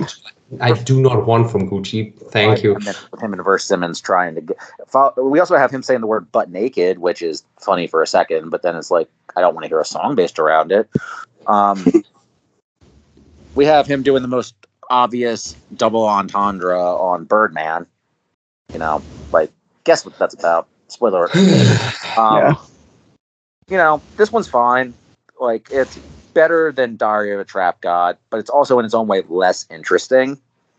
But I don't really want to hear either ever again, to be honest. Like, there's enough, like, when there's so much other better Gucci music out there, not really time for it. It's good cover art though. This is the only one with cover art that I actually like enjoyed. Yeah, it's nice. But yeah. All right. Anyway. Then afterwards, yeah, Young Thug and Main LaFleur, we went over this. It's not much it's not much to talk about. It's fine. You can kind of hear Young Thug like slowly figuring it out though. On here, I just revisited like a couple songs because I've only heard it once. So the other day I played a few songs, and you could tell that like his creative, like his super creative like peak period was coming, but he hadn't quite like reached it yet. At least that was my takeaway from it. No, it is. It is. That is the main takeaway. But yeah, now we are love affair with acronyms on the White Album. No relation. Why hate? Instead, take everything. It's Gucci looks very comfortable on this album cover, I will say. He looks really comfortable, adorable. I don't really have much of a memory of this one beyond. It was fine. It was okay. All these things were like scrimmages, I would like to say. Like, to go back to my extremely popular Coach K analogy that went over very well. He's just doing scrimmages with his like artists on these things. And I think if he was more lucid and less into like content pumping mode, like some of this stuff, like you get the one or two good tracks put out on more curated mixtapes. But since he was in jail and wanted to keep his name out there, we have stuff like this and the later color albums that are going to come out. You know what I mean? Yeah, absolutely. It's like this tape is mostly interesting for people being on here called OGD and Jose Guapo and Duke is on here. That's nice. Shout outs to Jose Guapo though. But nothing much to see here one way or another, I would say. Yeah. Then the next thing, like for the listeners, this is like deep in his label does what the fuck ever with anything they have from Gucci. Trap House 4 is it's fine. This is when most of the snippets 1017 had from Gucci were still fresh, so it's still very much off that time.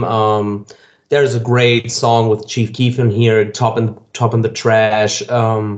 Jerk House with Young Scooter and Fredo Santana are great. Spit in Your Face is good. K-Camp is on here. Oh yes, who has to be like on a milk carton somewhere at this point. I mean, I remember the K-Camp XXL freshman. Wait, he was on a freshman list? Yeah. Oh. Yeah. He got the push. He got the label push. I just remember him being on like one Currency tape. Like I think he was on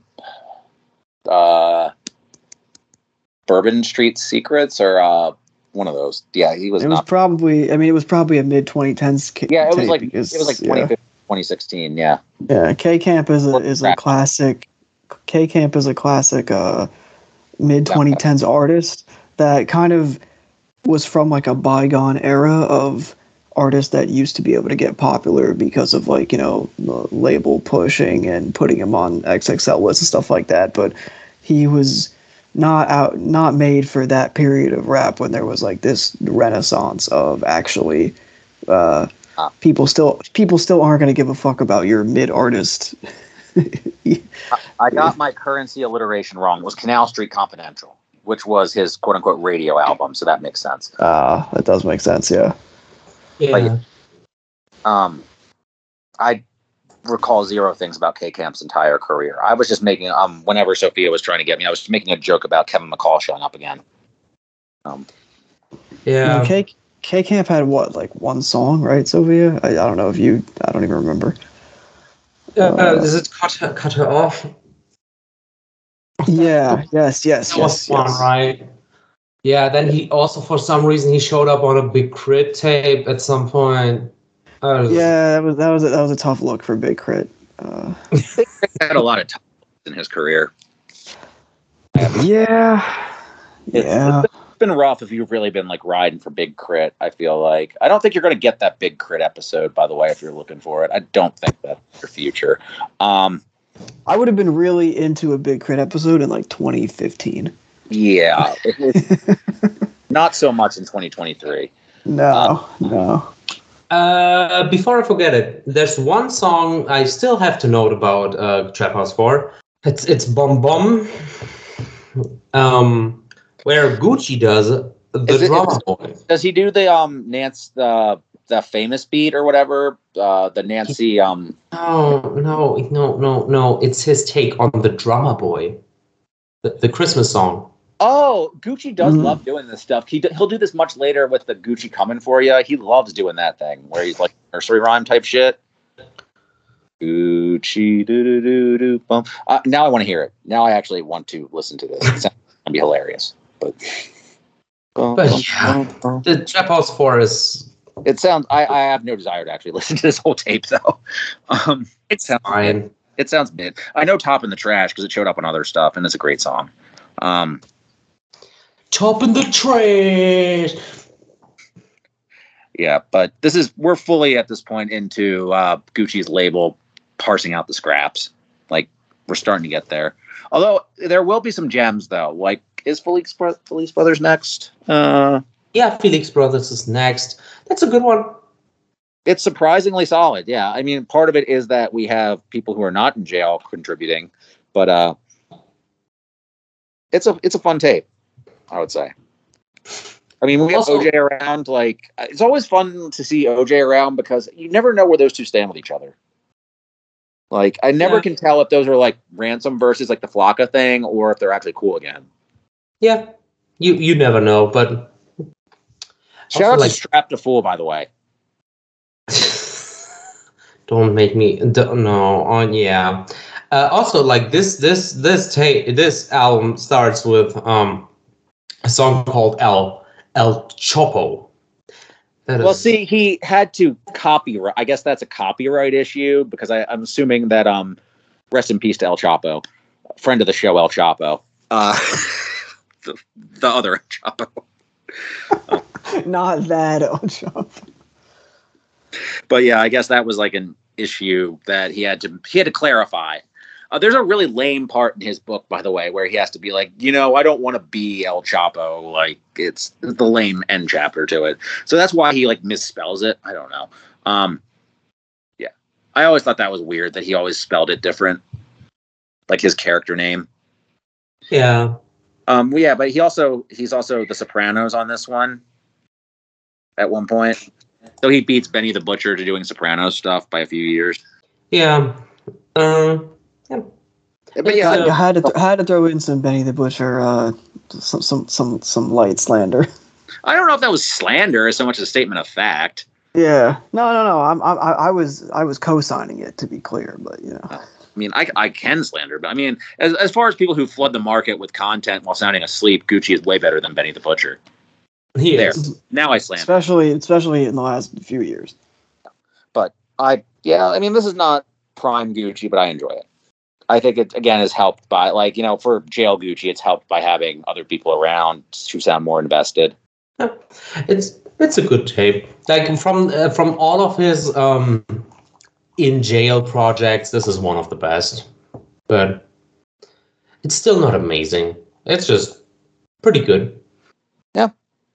We have another oh wait, no, we don't have an acronym. Yeah, I guess we can start lightning rounding stuff if you like, because I just realized that Yeah, no, I can just lightning round from here on out because now it's getting uninteresting. There is one that I do want to talk about. but I'll say it when we get to it. But yeah, there is one I do want to speak a little bit on. And obviously there's one song on one project that I think we have some opinions on that we listened to recently, but continue. Yeah. The Brick Factory Volume 1. If you like your Gucci with barely any Gucci, here you go. Shout out Dr. Phil on one song.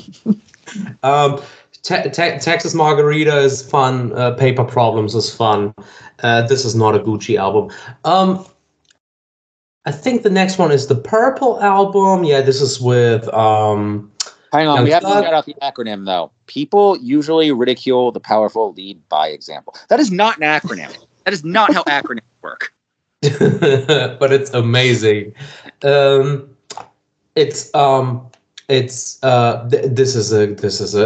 is a Young Thug project. This is just a Young Thug project. It is a Young Thug project. Riding Around is fun because he sounds he sounds like a squealing cat. He is very descriptive about a woman's body while grunting, and then I don't know. Old Man Thug from Family Don't Matter also shows up on here on Texter. This is not worth your time. This is not even like a good Thug tape for the time. It's just Then the Green album, Get Rich. Everything else is nonsense. Again, not how acronyms work. This is a Migos album with a song called Saddam Hussein. Okay, sure. It's fine. There's some good lines from Quavo. There's some good lines from Takeoff. Offset is basically not even on this tape. I don't know. Yeah. Next one is I Am Trap. Great. I Am Trap is funny. Is a little bit funny. Because it has the Brick in a Brick remix, which has Blaze Servin, Maceo, and Courtney Money on one song. And it's 6 minutes long. We needed this, definitely.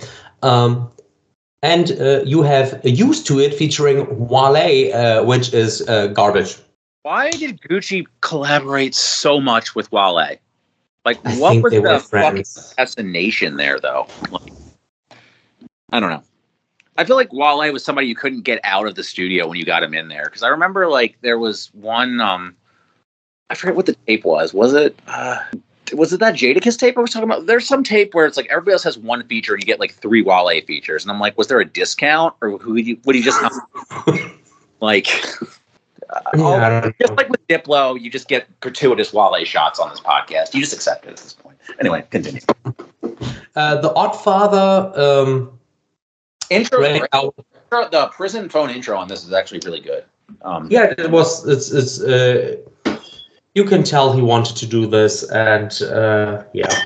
This is the prison intro, I believe, where he has the I think it's right after Duncan died, rest in peace. And yeah, he has like the shout out to him on the intro. So he seems more invested in this one than a lot of the jail projects. Although obviously a lot of the stuff is scraps. Most of the stuff is scraps, but the prison phone intro is very good as far as those go. Yeah, and the rest is just not very interesting. Kick Door is fun. Then we have Gucci versus Guap. I think I like this one better than you. This one's actually got some fun stuff on it, I think. Go ahead. Well, which one? Gucci versus Guap. This one, okay, yeah. Of like Wayne tapes where he's just kind of, I don't know why, because this is just same old Gucci like jail stuff, but it feels like there's more jokes on this one, more of a variety of flows. I don't know. It feels more lively to me. Yeah, it's. I don't think it's bad, for the record. Horror Flick is very good. where he says, "The way I'm chasing white girl, you would think that I am Jason." Well, what's interesting about the horror flick thing is that I think the production on this, again, predicts big Gucci Sosa. I think that there's like a without warning quality to production almost. Like, it's almost corny. Like, he's trying to do hard. Like, it's not as menacing as Trap House 3 or something like that. But I don't know. It was more like maybe it's just because it's in the midst of such a desert of Gucci content, but it feels a bit like an oasis. Maybe it's because, again, the benefit of lowered expectations. I think maybe I was a little generous with it. I enjoyed the Wale song until Wale shows up. I think this is the same Wale song you were talking about previously, rehashed. Yeah. Yeah. The Woo Da Kid feature's good, I will say. It is. And the end song about Slim is very good again. I feel like that's maybe one of, like, I think he reuses the lines from the prison telephone thing, so I think that maybe wasn't a legit freestyle on the prison telephone. But yeah, I feel like there's just better Gucci rapping on here. I feel like if you're going to get one of these like tossed off, not really Gucci involved jail projects, this is the one to listen to. Although, yeah, the concept itself, the Gucci versus Guap thing, is not explored even a little bit. It would have been so fun. It would have been like the idea of Gucci versus Guap, like these two dueling personalities from somebody who was essentially admitted that they suffer from bipolar, would have been interesting. But it's, aside from the cover, which the cover is very funny too, but you don't get anything out of that. Coconut Ciroc is not. By the way, Coconut Ciroc is very funny. Yeah, that's very good. The deep cut from here. Oh yeah, it's just, I feel like there's more personality to this one, and they kind of took all the stuff that they kind of put piecemeal into other projects to give them a little personality, all isolated. Yeah, I wasn't expecting anything out of this one. I kind of just picked it doing homework at work. So and was pleasantly surprised by it. And yeah, but if you came over a Young Chop beat, which there wasn't nearly enough of that. Yeah, but if you think this had personality and you were like thinking, oh, this is looking up for Gucci. The next thing is Brick Factory Volume 2, Day Shift, Night Shift. 96 minutes, barely any Gucci. I am in no hurry to hear this project, especially based upon your review. Shout out a person called Lil B. It's not Lil B. It's a guy called BZ, I guess, and he also was on some Ice Burgundy mixtape. I'm moving on. Catch a Box is the only Gucci song on here, and it's good. But also The Gun. That's fun. The Gun. Well, and then we have the return of Mr. Perfect. Absolutely handsome album cover. This is also fine, but this song is just, it's this tape is mostly known for being the tape with Knight Rider on it, which yes, yeah, Knight Rider, a modern classic if I ever know one. I believe the comment thread for Knight Rider on YouTube. I normally don't quote YouTube comment threads, but it said it sounded like Gucci was on his couch with chips on his belly. And that pretty much describes Gucci's delivery on it. Yep. And yes, it does sample exactly what you think it samples. Oh no, that is a masterful sample from London on the Track. Yeah, I'm so happy he did that. The singing, the content. He does double time at some point, which is interesting. Yeah. It's a choice. Trap got 3. Trap got 3, which, okay. What? It's good. It's good. There's good songs in here. There's Shit Shouldn't Happen. That's great. Swole Pocket Shorty is for some reason actually good. Start Pimpin' is good with Chief Keef. Plenty Mo is fun. Informant too, but yeah, it's also just yeah. It's listenable. It's good. Well, what was interesting about it was reading the autobiography. He was talking about how I don't know how much of this was indulgence by or not indulgence. What's the word I'm looking for here? Like, interjection by the author about how it was like a sort of 60s compound thing where he's just holed up in the studio and like coming up with like a whole counterculture type thing and just pumping out music like the hippies did almost. And I don't think that that's really, some of the stuff feels so lifeless to me. Like just the parts that I've heard, like, I mean, there's certain like, Oases, like I thought Gucci versus Guap was interesting, but it really does feel like more of it was when he's talking about how he was paranoid and wouldn't leave the studio and just couldn't stop recording. And some of it just feels that way, where it's just like a level of consistency where it's never bad, but never exciting. And I haven't heard all the projects like you have, but I feel like there is that just baseline level of fine, good. He can't make bad music. Yeah, I think that's a good way of putting it, Patrick. But you do have this idea, like sometimes you get breaks in it, like the prison intro on Oddfather, where it's like this guy's in prison writing like crazy and hungry to get out and sobering up, and we're going to see that break over the clouds soon. But thankfully, yeah, everybody's looking. But where are we at now? Big Gucci Sosa. Okay, this is interesting. Not as good as you would hope, but it's good. It came out on Halloween, which I didn't realize, which is super appropriate. But I mean, nothing on here. Wait, I don't have the track list in front of me. Is Darker on here or not? Of course. Okay, well, Darker's the best thing on here by far. Got to talk about though, because everyone talks about this song for a good reason, is "Don't Lose No Load," which has Gucci just begging Chief Keef not to lose any load. And the first line this motherfucker puts out on the song is, "I ain't gonna lie, I lost the load." I mean, now I'm kind of thinking of the beginning of the Drake and 21 Savage. 21, can you help me out? Except with my gosh. Is that rigging off on the work playlist? It is not. I'm not allowed to touch the work playlist ever since I put "I Will" by Danny Brown on. If I had to hear that at 7 a.m, I wouldn't let you touch the work playlist either. Danny. I mean, now that I'm looking at the track list, it does feel like it is like 9 tracks of original-ish material, and then the greatest hits at the end is bonus tracks. Yeah, pretty much. But I just want to say something else, which is really fascinating to me. This tape was released on the same day as Back from the Dead 2. Why?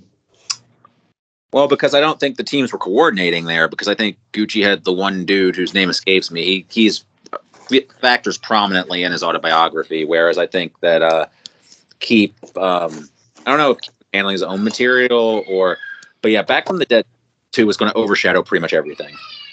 Like, yeah.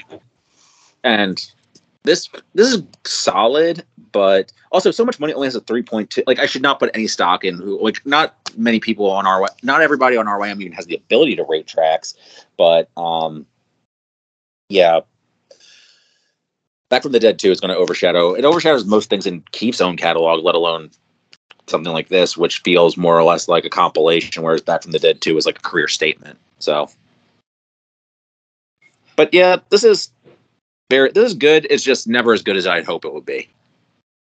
I'll say that much. It's just decent. It's just really good. It's just really good. But I mean, inhibited obviously by the circumstances of its creation. Like, absolutely. Yeah. But we are moving on to a true highlight. East Atlanta Santa. Yes. This album contains 0 Christmas music. Prince to Christmas. Not one Christmas beat. Not one but it's fucking awesome. It's great. It's so funny. It's so lively. It's so good. I really enjoyed this. It takes a Oh, you don't get this is don't get me started on the amount of Rory on these Gucci projects coming up. Why? Yeah, I didn't realize that Rory was such a part of Gucci. Yeah, a lot of these were recent listens for me, or the next few that are coming up, and I was like, what is Rory doing on all these projects? Yeah, I also didn't know about that. That was this what? I mean, presumably it was just another one of those things where it was like one studio session parsed out over multiple projects, like these. But yeah, not what you would expect, right? Like Captain Sunchips showing up. Sunchips music. So, but he doesn't even really register, which is good. You don't really want Rory to register. Like, I don't want to know that it's him. This is hilarious. This tape is this is full on stand up comedy Gucci. Absolutely. Oh, no question. It's absurdist Gucci. Maybe it's the Juice and Trapping Out the Mansion are two of his absolute funniest tracks. Absolutely. Especially Trapping Out the Mansion. That's the funniest song ever. Also, With My Pistol gives you the visual of him brushing his teeth with his gun. Like using which has his gun next to him when he brushes his teeth, that he's literally using his gun to brush his gun, yeah. And you also have a classic Oddball as him and OJ, which is not like, the best. It's just it might be the funniest OJ and Gucci collab, I would say. Yeah. Just for the Medication also, in terms of just completely out of his head Gucci song, like unapologetic, like basically Medication feels like everything that people have criticized Gucci for, he's throwing back in their face. His gambling, his drug use, he's just like slurring it back at them. Yeah, and I don't know. It's just Merry 48. Merry Christmas. 48 minutes. It's just 48 minutes of just bizarro Gucci, and it's funny as shit. Yeah, this is one of the tapes you should check out if you are interested in his in jail times. I would say this is a good oddity like of that era, like it, because a lot of it can feel like you guys were saying earlier, which is the this is fine, but it's workmanlike. It's just material for the sake of material. This one feels like it has personality. Well, I can see why it resonated with you, Sophia, because you were listening to all this one after the other, and then something like this coming out of nowhere is just like a burst of color. Absolutely. That was just, I was so happy when that came up, and I was just like, yes, finally, some good fucking food. But this one had personality. There's a sequel. Yeah. Yeah. We're getting to that. Because first we gotta get back. We gotta get back into another lightning round that no one wants to hear. Chow line though, the prison chow line. 1017 Mafia Incarcerated. Not a Gucci album. No. Or tape. No. This has so little Gucci on it. Like, I don't know. The songs aren't like bad, but like who cares? Who cares? But at least to me is good. You've got at least like Brick Factory, OG Mako. You got some young Jose Guapo showing back up. Shouts to Jose Guapo. Shouts to MPA Wicked. Shoutouts to Duke. All the heroes. No, next. On the next one, the next one is Brick Factory 3.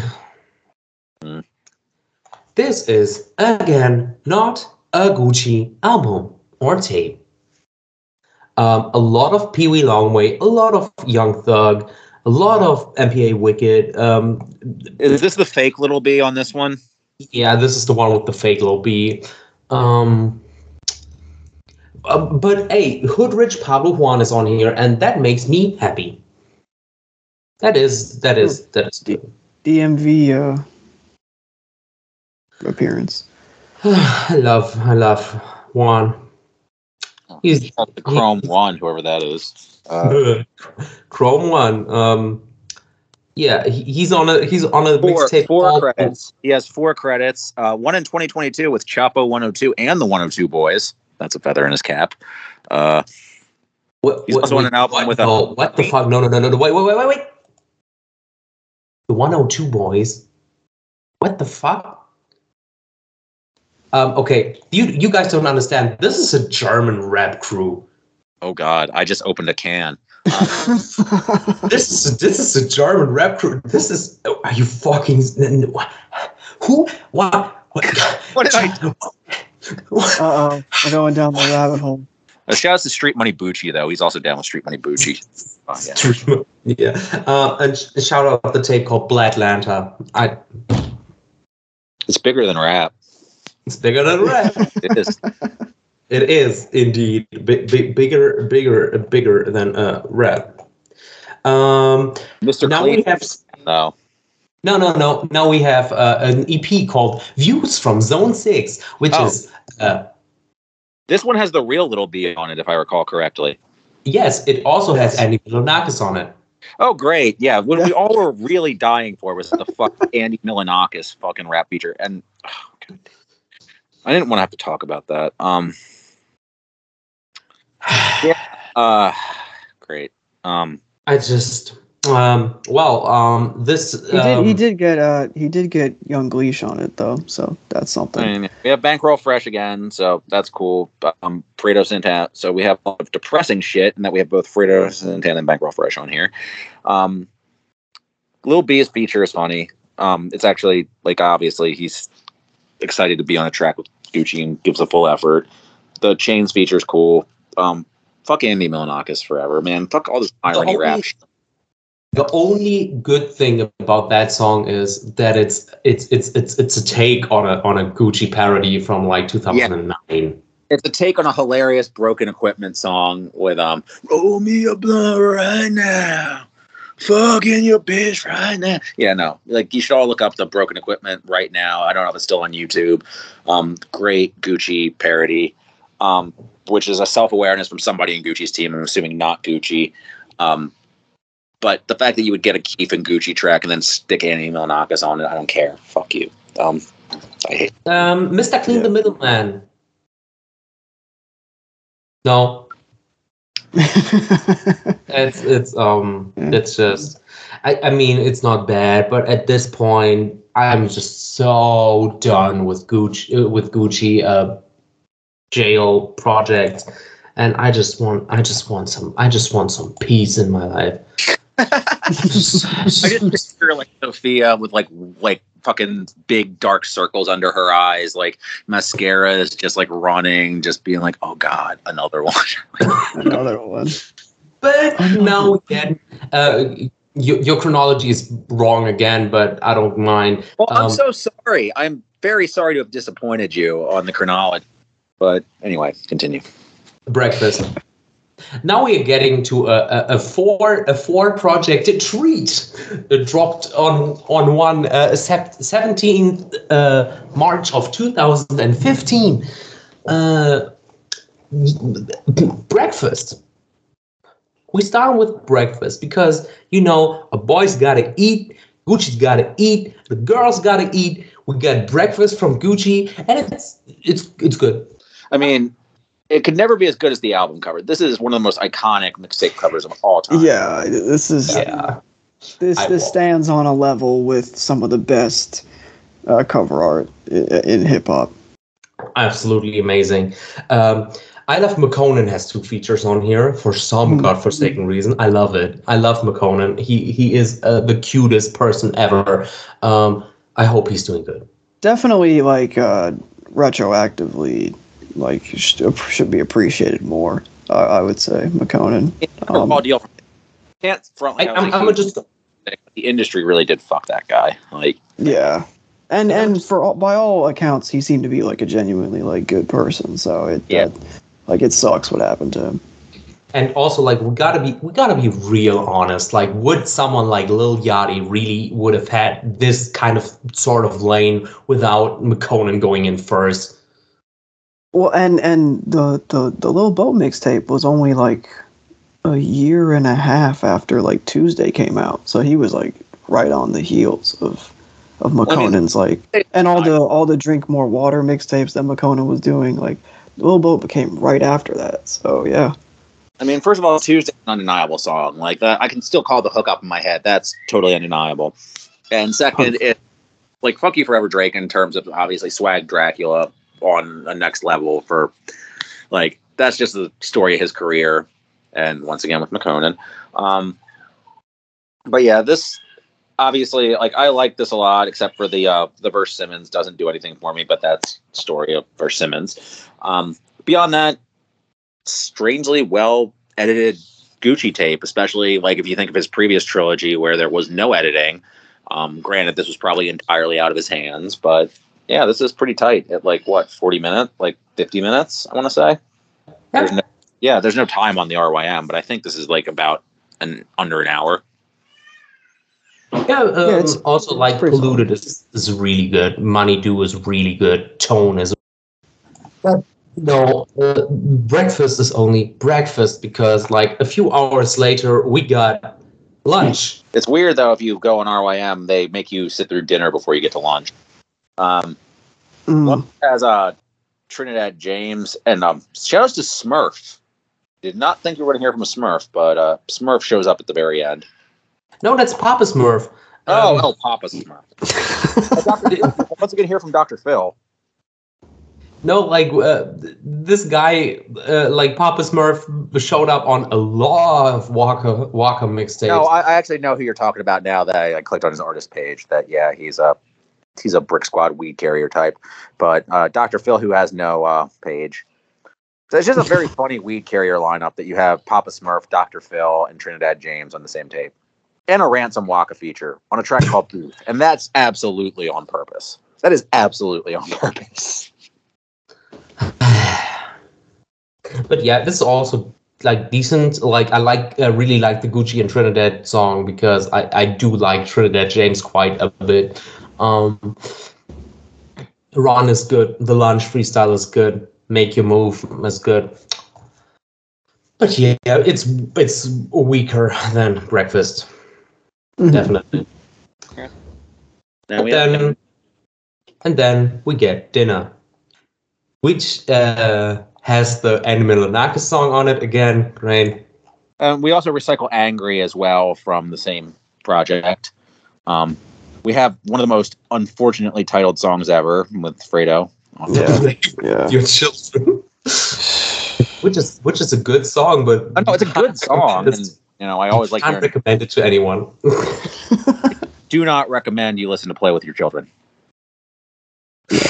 Just play it for people and then tell them what song it is, what it's called. Then it's fine. What? No, it's not. But you know, Choose Up is also decent. But Dinner is like probably the worst out of three. It's just, this is again content dump, and I mean, this is definitely we're getting into the stretch in the soup period. Not to extend a labored metaphor about food, but I mean, there's also a dessert EP, which I have not heard. That's good. This one is actually good. Well, sometimes dessert's the best part of the meal. Yeah, Too Much. That was too easy, Patrick. That was too easy. That was good. I'll get you though. I had to make up for the Duke Coach K thing earlier. I had to give me a up. You took advantage of it. That's fine. But yeah, Play Too Much is one of the best songs out of the quadrilogy. That's it. Well, we're getting to the end of Gucci's prison tenure, though. I believe, slowly. Yeah, now we're getting Trap House 5, which they promised us was the end in the title. It is the last chapter. It's actually a good tape. It sounds sad. It sounds melancholic because I don't know what kind of Gucci Ransom verses they still had, but they were good ones. No one else with Thug, Pee Wee, and Jose Guapo is good. There's a really fun song at the end called Constantly, which is Gucci and Chief Keef both just crooning on a clown rap instrumental by C-Note. It's a tape you can definitely check out. I remember it being pretty decent when I heard it, but it's been years since I listened to it. But I was also slightly disappointed just because it had the Trap House name attached to it. So yeah, it's sad that this is how the Trap House series ended, but it is the better conclusion than Trap House 4. Well, you're a fan of the Saw movie, so you should be used to this sort of thing. Look, it's not even like... You didn't like that one, did you? I could have gone with Silent Night, Deadly Night. That's a good series, though. Okay, let's just move. Let's just keep... I'm cutting a little too close to the bone with these. I actually do have a Silent Night, Deadly Night action figure. Yeah. That would have actually been much better used later on. I'm sorry. Yeah. Anyways, the next thing is King Gucci, which is.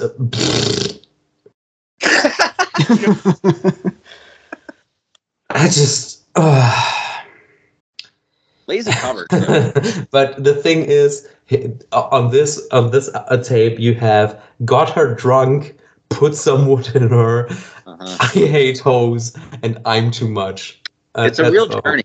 You take a journey with these tracks. Also, Lil Flash is on here for some reason, and fuck Riff Raff. And shout out. We'll get to Riff Raff. Yeah, or will. But we're still not. Another thing that Diplo inflicted on the world, by the way, is Riff Raff. So, thanks, bro. Thank you for giving us this. Let's move on.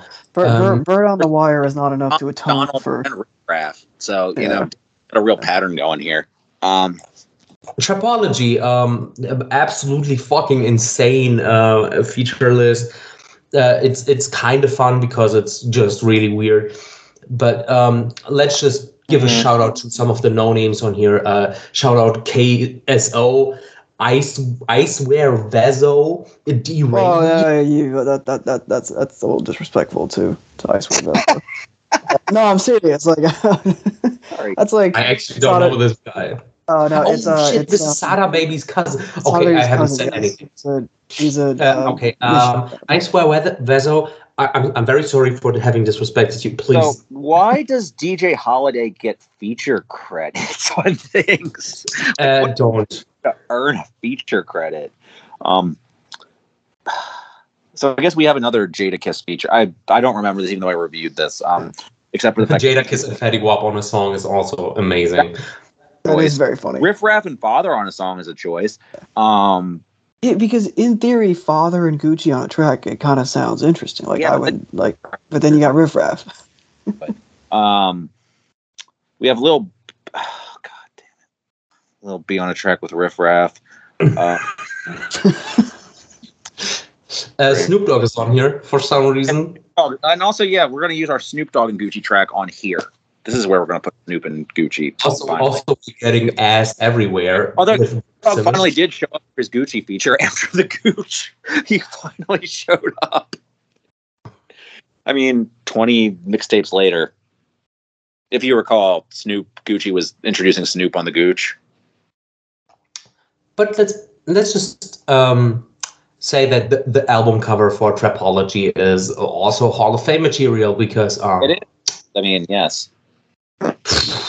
There's so much to unpack here. This sucks. This is and in the middle of it, Ass Everywhere featuring Verse Simmons, just as the chair. The shits. Fuck this. You gave this 3.5 stars though. This is the kind of bullshit that is like fun to talk about. So I mean, it is fun to talk about. I I listened to it and it made me mad. Mostly, I think I got mad at it because all the riffraff. Like Also, in both terms of the feature list and the literal guy named riffraff. God, yeah. I don't remember the Soulja Boy song actually, and I don't think there's another Gucci Soulja thing, right?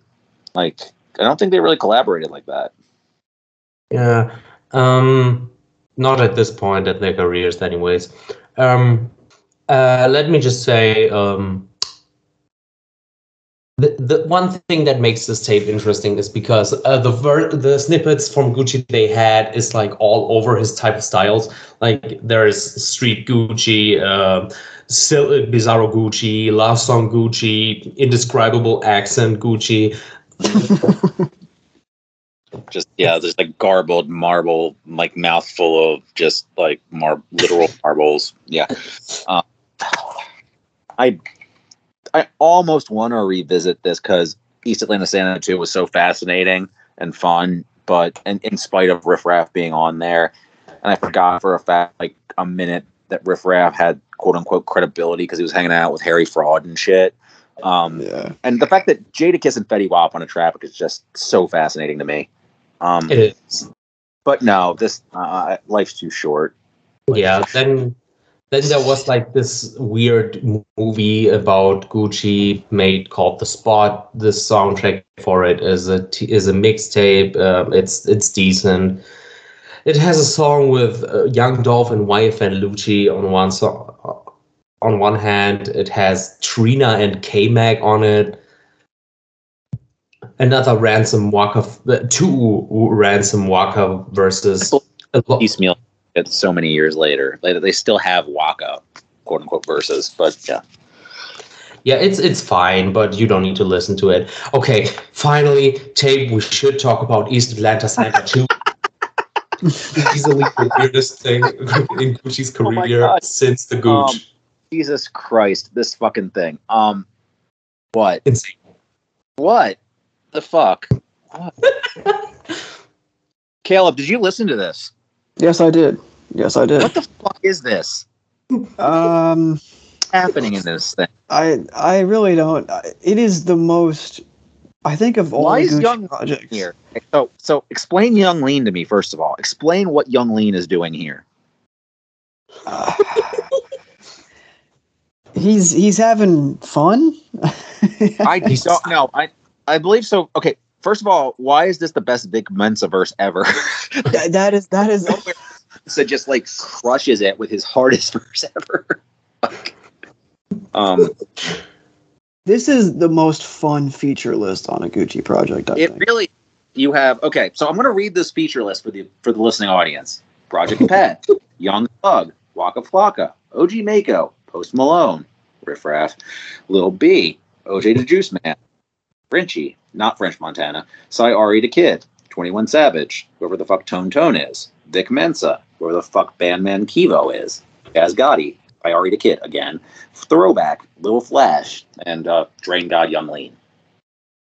What the fuck is happening?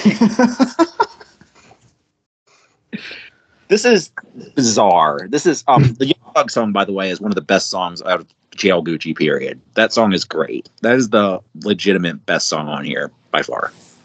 I love what the I can't say any other song on here is legitimately good, but Savage is good. Vic Mensa, again, I don't like Vic Mensa. No one should, but that's a really good verse, like out of nowhere. And also Post Malone's hook is really good too. And I don't like Post Malone either. But that's a really good post. It's this thing is weird. It's weird, man. Young Lean, like I think Sophia described it as he doesn't know how he got this feature or how he ended up here. And he sounds like it. And it's like a good Young Lean verse at the very end that does not fit anything ever. This album starts with Project Pat rhyming about boogers. I also don't think there's anything about Christmas on here. Once again, no. Yeah. Also, on Santa project that have nothing to do with Christmas. Also, this one has a song called Vampire, which is the second song by Gucci called Vampire. And, yeah. I don't really recall much about vampires. I mean, he definitely is ahead of Cardi on this. I don't think I don't know, man. This thing is a blast. It's so weird. I recommend everybody listen to it. It's by far the most interesting Gucci Jail project. It's not the best, but it's the most interesting. Yeah, just for the oddity alone, I think I would recommend it. You know. Like, there's no other album on this earth that you're going to hear Young Thug, Project Pat, Post Malone, Riff Raff, Lil B, OJ the Juice Man, 21 Savage, Vic Mensa, and Young Lean on. Yeah. Just read that back in your head. For the time, that's an insane feature list. And even today... I was going to say, for any time, insane feature list. And the only person I would say disappoints on this is Lil B, just because he's doing that Lil B thing where he's like, I want to rap in a way that people who are normal want to listen to. Yeah. Which is, it's fine. Like, Lil B can rap normal. It's just no one who wants to, no one's really going to listen to, like, normal people don't want to hear Lil B. Like, he can do it. It's fine. But it's like, no one normal wants to hear Lil B. Or no one wants to hear Lil B rap normally, I should say. Yeah. All right. So, Gucci. We're almost through. Mama's Basement is still up.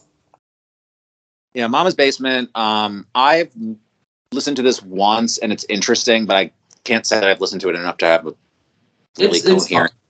It's fun. It's songs that Gucci and Zaytoven did in like 2004 and 2005 before Trap House One.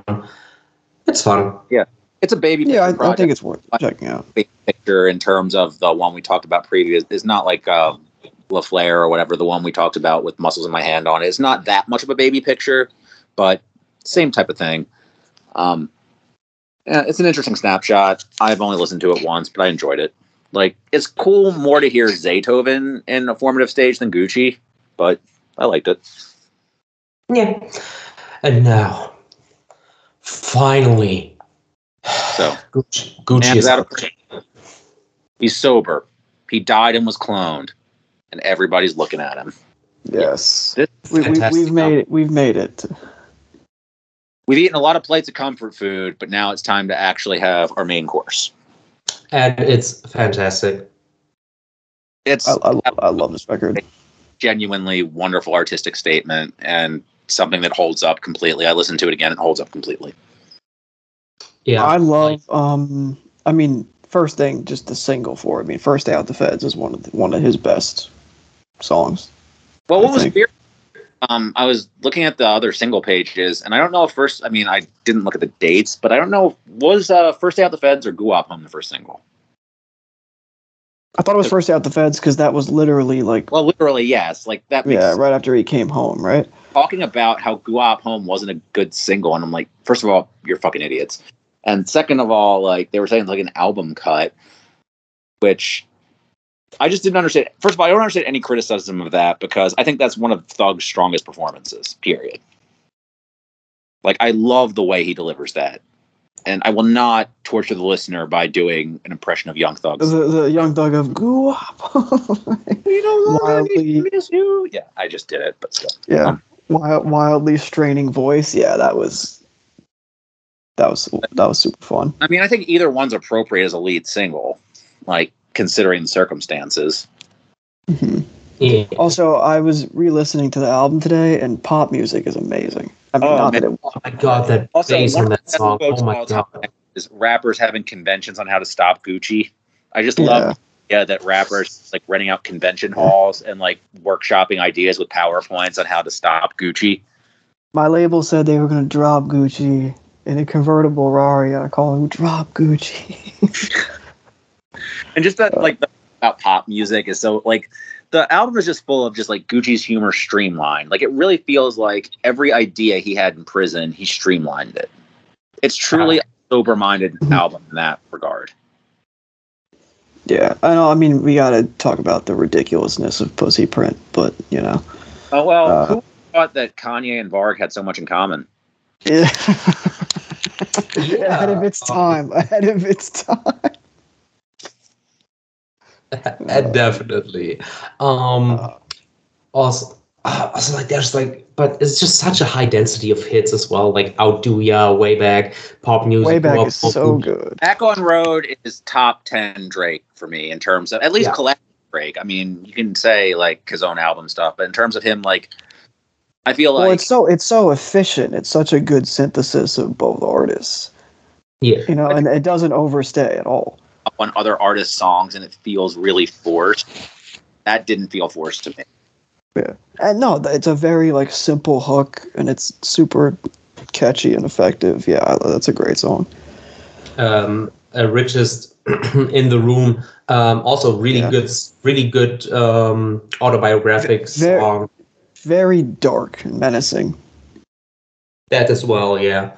I called back to it, or called forward to it, I suppose, early in the episode. But All My Children, a theme that Gucci's touched on a lot, that I think had extra resonance coming out of prison with all these rappers that he'd both, you know, been an active A&R for, and others that have taken influence from him that become popular. I think was a great way. It wasn't the last song on it, but it was I think that was a great closing statement, like right before the final closing statement, and it just had a lot of gravity to it, you know. And just the production too, just the choice of sticking with his house production crew and at their absolute finest, and the reason he would say that he would rather rap over his A track than the Dre track, like obviously 100%, 100%, yeah, so fucking good. Like, and one of has to be one of the most iconic Gucci lines, I feel like. I mean, he's used it before, actually. Like, I've listened, like, he'd used it before, but I mean, he's somebody who can get away with recycling because he can recycle in a different context that doesn't feel like recycling. Yeah. Recontextualizing. Yeah, and this is also like really the project where like you can tell like Gucci really worked on his penmanship over the 3 years and just waited to be let out to record. No, the hook writing is so sharp. Yeah, like, and that's a thing that Gucci. Yeah, Gucci is not gonna get credit for. Is the hook writing? You know, he'll get credit for the influence that he's had, and he'll get credit for like his production choices, but his actual songwriting, is never gonna get the proper appreciation it deserves. I feel even today, but on an album like this, everything is so sharp. It's so like well executed. It's a great synthesis of what makes him great and what made this brief like initial post prison run so effective. Yeah, it really does feel honed. Like, one of the things that I'd been kicking around, and I don't know if I said it at the time, was that it felt like he was being scouted by, at the very least, good music. And I don't know if it was Kanye or if it was Pusha or both of them. Like, obviously it was in the Champions remix. Now that Gucci's home is over for you Gucci clones, like that he was being groomed for a bigger label push. And maybe he was trying to do something more artistic as a result of that. Like, I don't know how many people were coming to him in prison saying, this is the deal that's waiting for you. But it felt like in anticipation of that and listening to all the criticisms he'd gotten, probably based upon like the content dumps that were coming out, he was trying to come up with something that this isn't a content dump. This is actual written artistic, like from the label, from the cover art down. You can't say that this is lazy. This is absolutely an artistic statement. And I feel like his projects from then on out were something different. Yeah. Like really, he did what he said on the outro. He picked up the pieces and built a completely new career for himself. And he built a different life for himself too. And like, I feel like the autobiography was part and parcel with that too. He like talks about like even the corny thing about like, I said I was El Chapo, but I don't want to be that guy. Like in the autobiography, he talks about his life with his wife and like giving up his vices, his gambling problem, et cetera, et cetera. And I feel like it was all like, and I feel like he's kind of lived that out since. Like, I believe he stayed sober. His projects have also like kind of kept in the same, like he hasn't been dumping out mixtapes like that. Like they've all been of a theme. It's a different guy. Like, you're not getting stuff like, for better or worse, you're not getting an East Atlanta Santa 2, like weirdo stuff that's like thrown together. So you don't get stuff with quite as much personality, but it's definitely more crafted. And it feels like his hand is in it more. Obviously, his hand couldn't be in so much when he's in prison, but I don't know. This specifically felt like a defining statement of somebody who's trying to turn their life around, reflect on themselves. And it just also felt like I said before, is that he doesn't get credit enough for being an intelligent person who writes carefully. And there are so many jokes there are so many jokes throughout his career in his writing. But this feels like somebody who wants you to know that he himself is not a joke. Yeah. Absolutely. And the production is so clear and well put together and thoughtful. And I will say that Pussy Print, I thought that was a Kanye production. That's actually Mike Will, I believe, with the Burzum sample. But it felt so out of his general wheelhouse. I was like, oh, Kanye made that, right? Just because Kanye's on it. But no, it's just a Kanye feature. But it's such a dark, weird beat. And that's the type of... Yeah. And that was the stuff that was on most of the project. Yeah, such a different tone from the slog of, mediocre or decent mixtapes during that, like you said, Stretch the Soup era. Yeah. I mean, Sophia would know better than any of us. She's probably the only person, not even Gucci, listened to all that stuff. I definitely listened to more Gucci than Gucci ever did. So next was it should be Woptober. Just real quick, there was one EP called Gucci Tiggy. It's fine. It's just the Gucci Zaytoven. Yeah, it was okay. It's unnecessary. It's decent. These 4 songs are not necessary, but it's fine. Okay, moving on. Woptober, good cover art. We're back on our good cover art gang with this one. Little underrated on RYM, I would say. Absolutely. The intro is great. Aggressive is great. Money Machine is great. Right on Time is great. Love Her Body is great. Also, it has bling, blow, bling, blow, burr, burr, burr. Also, Out the Zoo is probably my favorite track. Oh yeah, that's also great. Love that song. And Addicted is a really good closer in that vein. So yeah, he was still operating at a high level on this. I mean, this is really strong stuff. Very consistent. Not really anything else for me to say on it, but I definitely played it a good amount in the time that it came out.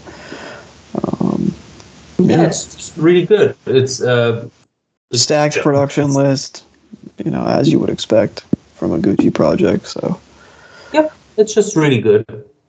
It's a little looser than Everybody Looking, but it's still the same level of quality, I would say. Absolutely. Yeah, I would agree. So we got. Is it East Atlanta Santa, right? The Return? No, it's Free Bricks 2 Zone 6 edition. It's a little EP again. Oh, yeah. It's also not necessary. They did not the first Free Bricks. I mean, it was an important step in Future's career, but no one needed this EP. It's okay. It's microwave. It's microwave meal Gucci, which is weird considering the level that they both were operating on, at this time. Future just kind of sounded burnt out, at least from my recollection of it. No, he did. Future always kind of sounds a little burnt out, to be fair. But I feel like Gucci's cosign carried a lot of weight at this point. It was important for people to work with him. So it was probably more important on some sort of personal level to do this than it was an artistic level. I remember. Well, you think about it, when Gucci was in prison, Future went on the hot streak that would define his career. So that when Gucci came out, Like I feel like Future probably felt, you know, Obligated. like he obligated and he really wanted to work with him again. We're still not at Return of East Atlanta Santa.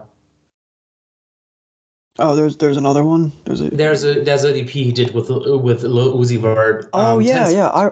I remember that one. Yeah, that's good. But there's one song on here, one song that is just overshadows everything else. Yeah. And it's Secure the Bag. Secure the Bag. It's the best song on here. It's just so insane. Yeah, both of the last two songs are the best songs. In 04 also, yeah. Oof, that's a good one, yeah. Yeah, I remember liking those two a lot, and I like the intro a lot. I also think that your review, Sophia, makes a good point about how it takes two rappers that, especially at that time, like were very different, and kind of have always been like very different. Like it shouldn't work, but it was a fun EP. Like I thought it worked. Yeah. It just Gucci, if he wants to, he can just hop on a project with literally anyone and it will sound decent. Well, Uzi seems like definitely somebody, like, I mean, you said literally anybody. He really could, literally anybody. But Uzi's just like Thug or Future, like somebody who's definitely in the wheelhouse of somebody he could take under his wing and make into a star, if he wanted. That style. Yeah, because at that time, when in his emergence, like, I mean, he was from Philly and, you know, makes it very clear, but he could have passed for someone from Atlanta during that time. I mean, honestly, I'm about to embarrass myself. I did not know Uzi was a Philly guy. Like, I did not know that. He sounded very Southern to me. So, and I had not lived in Philly for several years, so I did not know, in spite of the obvious, that Uzi was a Philly guy. Right. And last thing, there's a Manny Fresh beat on here. Just because. Yep. Super yeah. at this point, but if anybody could get one, it would be Gucci. So. Okay, Return of East Atlanta Santa. Yes, this is a great mixtape. I like this one a lot. I mean, it also has one of my favorite Gucci songs, which is Saint Brick Intro, which from the minute I heard it when the tape came out, and the amazing music video. I was going to say one of the best music videos of all time. It's a music video that I think very early on in the podcast we talked about, and you know, all those years ago. But yeah, this is some of the best some of the best Gucci content you've ever seen. Like the acting, the plot twist, the fake snow when he's driving in the convertible, the red convertible. What a music video and what a song. I mean, Gucci's just such a charming guy. And there's something to be said about his redemption arc, and like he just kind of has owned it since he's left. Like you can see that in the First Day Out the Feds video too. Oh yeah. But yeah. Well, even in his humor on that song, like he's making kind of like self-deprecating jokes, like on First Day Out the Feds, like, oh, my own mama turned my back on me, and that's my mama. That's my mama. And like it goes out, like he does that as recently too as like the publicity stunt video too. So. Oh yeah. Yeah, I mean, speaking of hilarious songs, I mean, Both is very funny. It is. And the very funny Drake verse, you know, yeah, I had a drink and a smoke. Like he's just doing whatever he's doing on that one. Yeah, I like the song. It's a fun song. Both is like a self-aware version of Sicko Mode. Yeah, it's a proto Sicko Mode. Where Sicko Mode is like he's actually bragging about taking the prescribed amount of a drug. Well, I love that he has to preface it with he doesn't usually, like, you know, get drunk and high at the same time. Like, you know, he's responsible.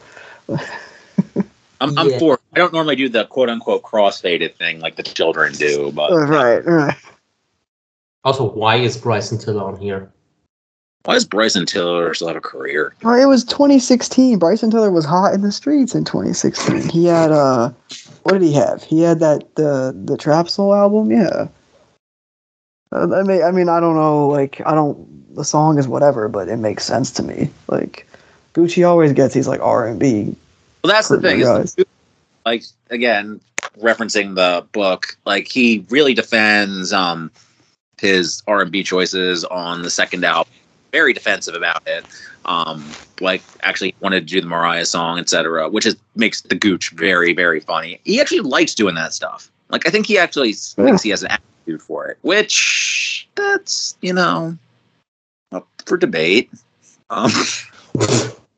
Also, Last Time is a classic Zaytoven beat. It's just like when I think of Zaytoven, that's like one of the 10 beats I could think of probably. Like, very, very great. Like kind of like the mellow piano keys, the way like Travis just like does a pretty low key understated hook, but it works. And then I like Gucci's. I mean, he has to end it with a hilarious line. They call me Gucci Man Picasso because I painted her face. But that is classic. That is classic Gucci. There's a performance actually where after this came out, like I think it was in around this time, he did one of those like NPR Tiny Desk like performances, right? And he did this song like with him and Zaytoven's going crazy on the piano, and it was just him doing it a cappella. And he says that line, like the Picasso line, and the crowd like cracks up laughing, and he's like laughing through it, like in on the joke. So very funny, very endearing. Yeah, that's up there with that's one of the better Tiny Desks, like up there with Gibbs and Madlib and Rick Ross Tiny Desk. Although I will say the best rapper Tiny Desk is Tyler. That's my favorite. The Tyler one is amazing. Yeah. Well, the Gucci one is so much fun because it focuses a lot on Zaytoven's like piano playing, which he's just like amazing. Yeah, good album, very good, like very fun album. Like probably I would say the best professional East Atlanta stand. Although I think the first one is the most fun in terms of Gucci rapping, and the second one is like the most just off the wall one. But this one's probably the best, most well composed professional one, I would say. Absolutely. Mm-hmm. Drop Top WAP? Not yet. Oh, okay, sorry. There's one last EP. God damn you. The three for free, right? Yeah. Yeah, that was good. Oh, no, was that's a really good good. one. That's like, yeah, straight up 3 great songs. Yeah. And that's also like kind of old style Gucci too, if I recall correctly. I did not re-listen to it, but if I recall, I remember Sir Brix-a-Lot being like really fucking good. Great pun, by the way. Great dumb pun. Yeah, it's just also the beats by Shawty Red are like pretty good on here. Like, yeah. There's not much to complain about, honestly. It's also not much to say about, but this is just 3 perfect tracks. Yeah, I have it at 9, and I think it would probably hold up as a 9 if I listen to it again. So, yeah. Okay, Drop Top WAP. Fucking awesome. Fucking awesome. This album's so sick. I've listened to this so much over the years. Like just perfect between him and Metro. Perfect.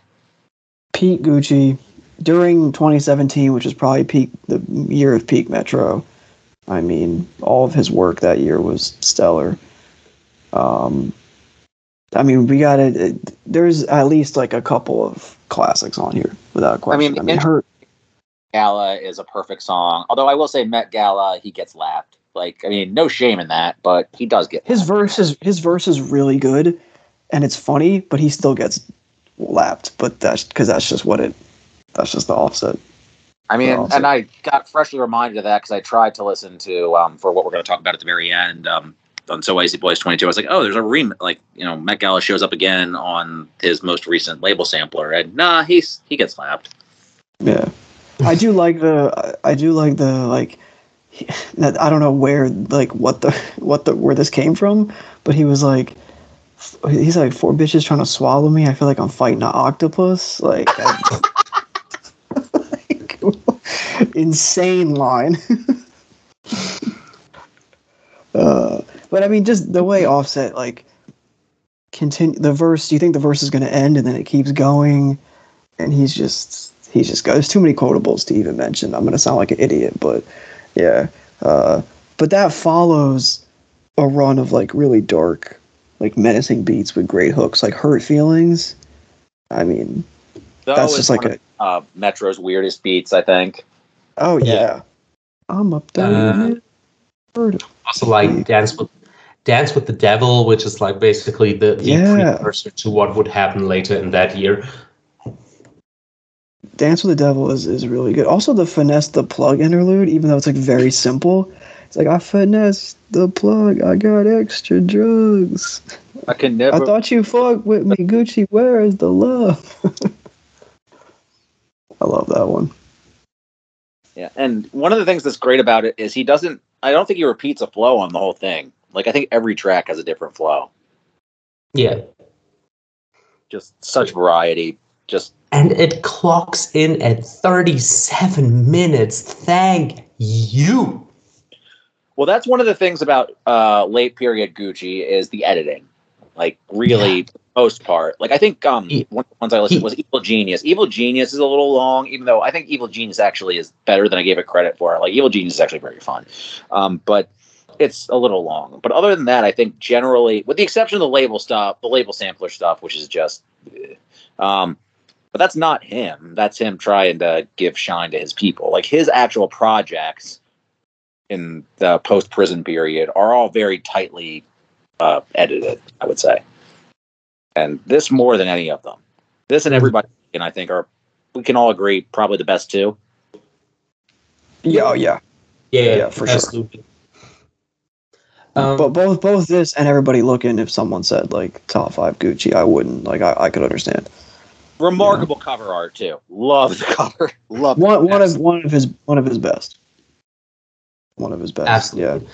Also, to conclude a joke I made a year ago, this is the point where he is no longer Trav's George Clinton in the editing is for pussies regard.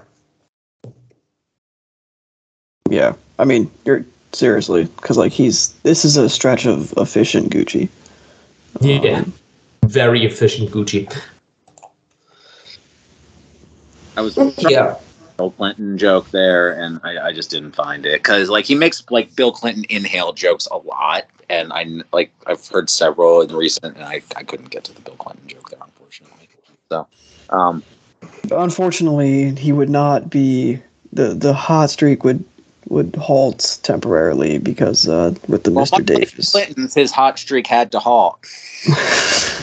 But I mean, Hillary and all of them should have quit. I mean, but Mr. Davis isn't bad. It's just Mr. Davis. No, it's not bad. It's fine. Davis is fine, and honestly, for what it's going for, it does it well, and it has a few of his better, like late period mature songs on it. The thing about Mr. Davis is that it warns you about what it's going to be up front. Well, it comes out pretty well with the like. I mean, I Get the Bag is like a really good song, and you know, I even like the Weeknd song. Like that was a pretty good mesh for a crossover song. Absolutely. I will say that it has the problem that a lot of he's finally succumbing to, and I guess, well, not finally, because this had the same problem on way back on State versus Roderick Davis. Lame ass, weak, pandering section. Although, granted, he has the Schoolboy song in the middle of it, that's good. But the Monica song through the Minaj song, not. Save for the Schoolboy song, that's whack. Like, don't need to hear him with Chris Brown. Don't need to hear the Monica stuff. Yeah. I don't need to hear anybody with Chris Brown, for that matter. Like, we don't need to rehash the guest feelings on Chris Brown. You can listen to any number of the times he's come up on this podcast and know how we feel about him. So, but yeah, I think our feelings are pretty self-explanatory. But like we just said, Gucci likes making these songs, and he's going to continue to do it. And you can read the, name of the album, look at the cover art, and see what he's going for here.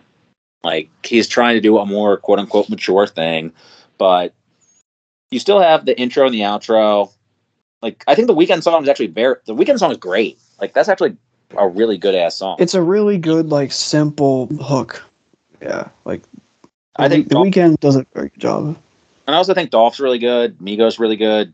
Rocky's good. Late period. I mean, speaking of Migos, I mean, the Takeoff verse on "I Get the Bag" is probably the best verse on that song. R.I.P. Yeah. Takeoff.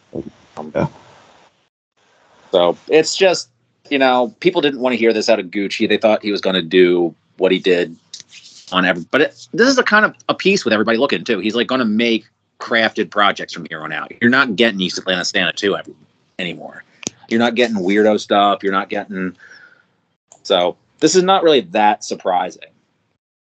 Like, so I'm not really that disappointed in it. It's just not that exciting. Yeah, it's all right with some highlights. And I'm willing to take the overall less exciting aspects of it if it means that we still get an I Get the Bag or a Curve. Right. Yeah, like if he stayed in this lane and was like, I mean, he kind of has, but it was. Then I'll say it was like kind of foreshadowing of what was to come, at least in the intermittent like 2018, 2019 years. Yeah. What I'll say is, a lot of times when artists put stuff like this out, they're like, "Oh, the label made you do this." The Lupe Fiasco argument. Oh, label made you. I don't think the label's making him do this. I think he wants to make albums like this. Yeah. He does. But on this one, it just doesn't work out that well. I think the mixtape To Follow was probably like a little more successful, but I kind of stay in the same, like I'm still pretty lukewarm on it, the El Gato, the Human Glacier. What I'm not lukewarm on is the cover art. I mean, yes, this cover art's 5-star. Yeah, well, we foreshadowed this in our earlier discussion, is that it's 5-star cover art for a 3-star tape. Like, this cover art deserved a better mixtape. Which, like, this is also not a bad tape. Like, there's good Southside production on here. Smiley in the Drought is good. Strep Throat is good. Peeping out the blinds is good. But, like, there's just not much here. I listened to it again. I struggle to say much about it. It didn't leave much of an impression. Yeah. But hey, the next album did leave a good impression. Yeah, which was Evil Genius. Evil Genius, yeah. Really, okay, so listening to this fresh again, what's interesting about it is, because he's featured on here, I feel like this is his 21 Savage album. Minimalist beats, like, kind of really, I don't want to say ossified delivery, but deadpan delivery. Like, really, until On God, you're not getting much of an animated delivery. Then On God, he's really animated. Yeah, I feel like this is... He always had an ability to kind of ape other deliveries. Like, I mean, most famously, at least amongst us, on the Gooch, he's doing Lil Wayne impressions, which seem kind of sarcastic. This felt to me like his 21 Savage album. Yeah. Like, very deadpan sarcasm on this album. And it's great. It's just... It's 50 minutes long, 18 tracks, which is, I think, a good medium between tracks and album length. And just... It has some tough songs on it in the sense of, like, Wake Up in the Sky is, like, I mean, that was a big song. Like, that is his biggest single, I think. Yeah. If you look at Spotify, that's actually his most streamed song. It was a huge song at the time. I do remember that. I mean, if you look at the features, that's not surprising. I mean, if you look at the features, that's add a side to it, not surprising. Yeah, but I do think, like, to your point about the 21 Savage and the the minimalism and stuff like that, I feel like the 21 song, Cold Shoulder, Father's Day, those are all really good songs. Father's Day has a really cool beat to it that you wouldn't expect too, like that kind of the inflection. And I do agree with everybody in the. By the way, I do agree with the comment box that was saying that it was too short. It was way too short. No, I really enjoy this. I actually like the Little Skies song, which is surprising because I'm not really a Little Skies fan, but I like that song. Yeah. Yeah. As far as later period Gucci goes, I think that this one is surprisingly lyrical, well put together. Like, I wouldn't say it's as good as a Woptober, Drop Top Whopper, Everybody Looking, but in the same ballpark. If not hitting at the same average, but in the same ballpark. Absolutely, yeah. And then I would say it's I would say it's a hair underrated. Yeah, I think it's a little underrated.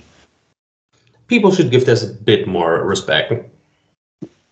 I mainly was interested in the 21 Savage thing. I didn't even think about that until like Savage came on his verse, and I'm like, wait a minute. I feel like he's doing the same sort of thing.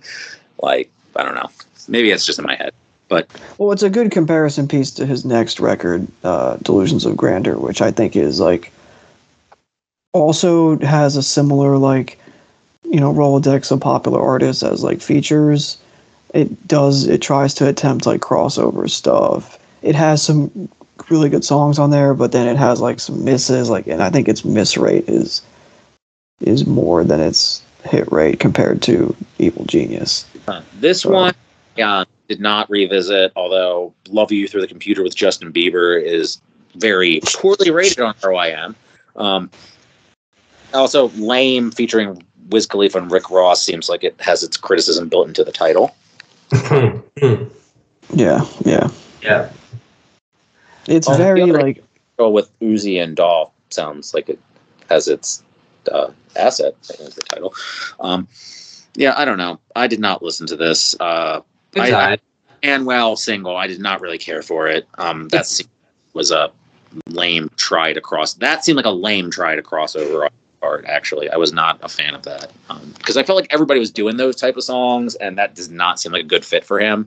And he's rapping fine on it, but yeah, that's the only song I've heard from this actually. So I've not listened to this one beyond that. The funny thing about Delusions of Grandeur is before he released this, he called it one of his most crazy albums that would surprise all of his fans, and it's a fucking veteran album. Yeah, this is a legacy artist album. Just looking at it, I can tell it's a legacy artist album. It is. As is Woptober, but Woptober is a bit too. But Woptober 2 is a bit better. Yeah, I enjoyed Woptober 2 for what it was. It was fine. Didn't really move the needle one way or another, but like I didn't dislike it. The song with Megan is great. The Megan song is really fun.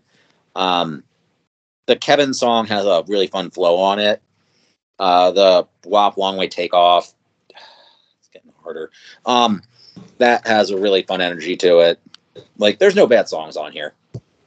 But I'm just a bit sad that probably the best beat on the album got wasted on Kodak Black.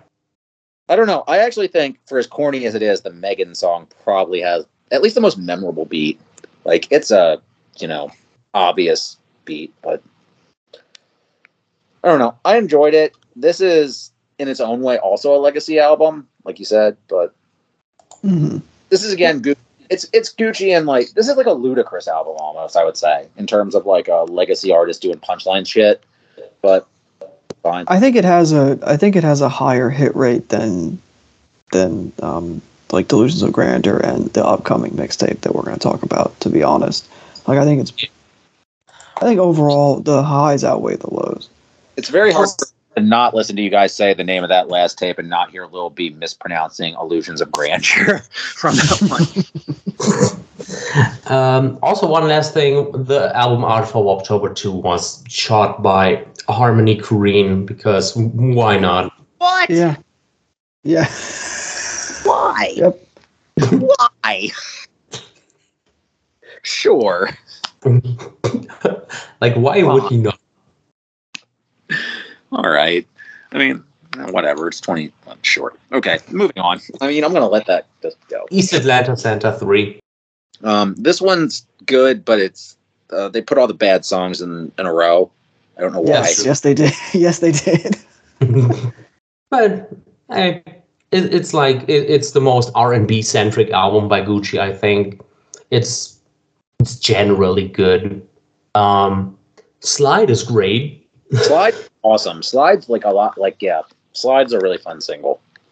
Yeah, I don't know why they didn't disperse the bad songs amongst the album as opposed to putting them all in a row. Because I was just talking about how his editing has gotten better, and this is like directly contradictory to that statement. But yeah.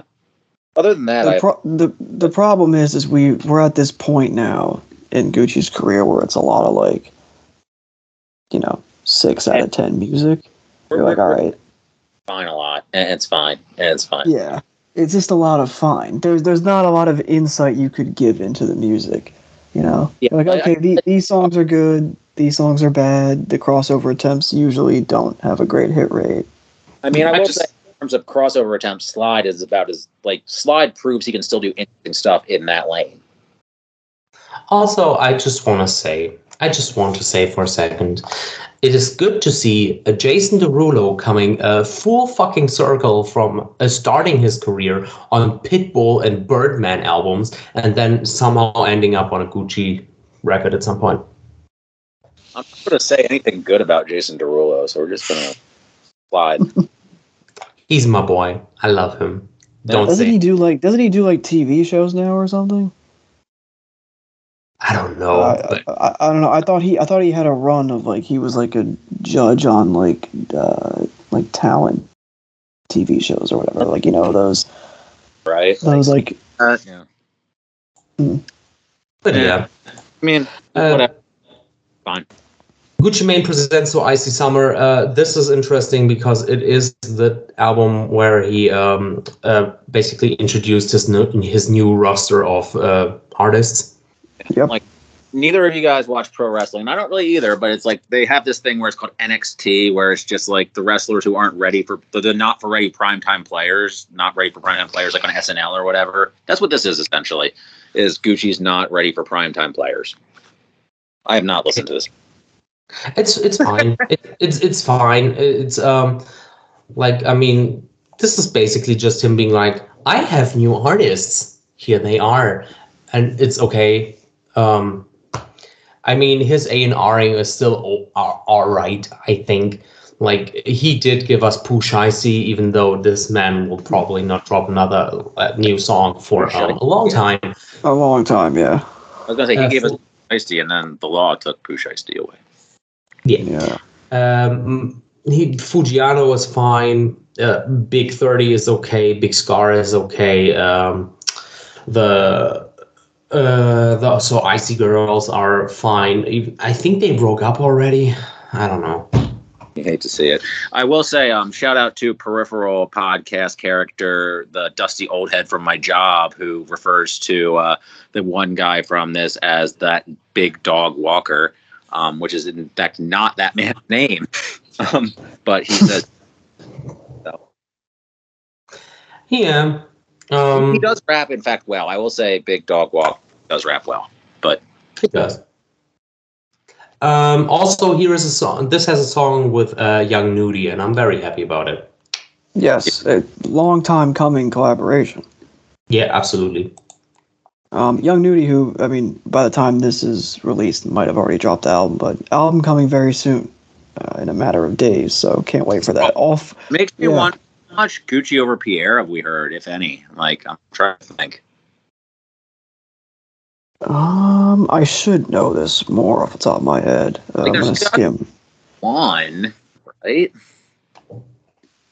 That is a great question. Let me actually. Right now, we're all frantically consulting our. No, I'm ashamed that I don't know this.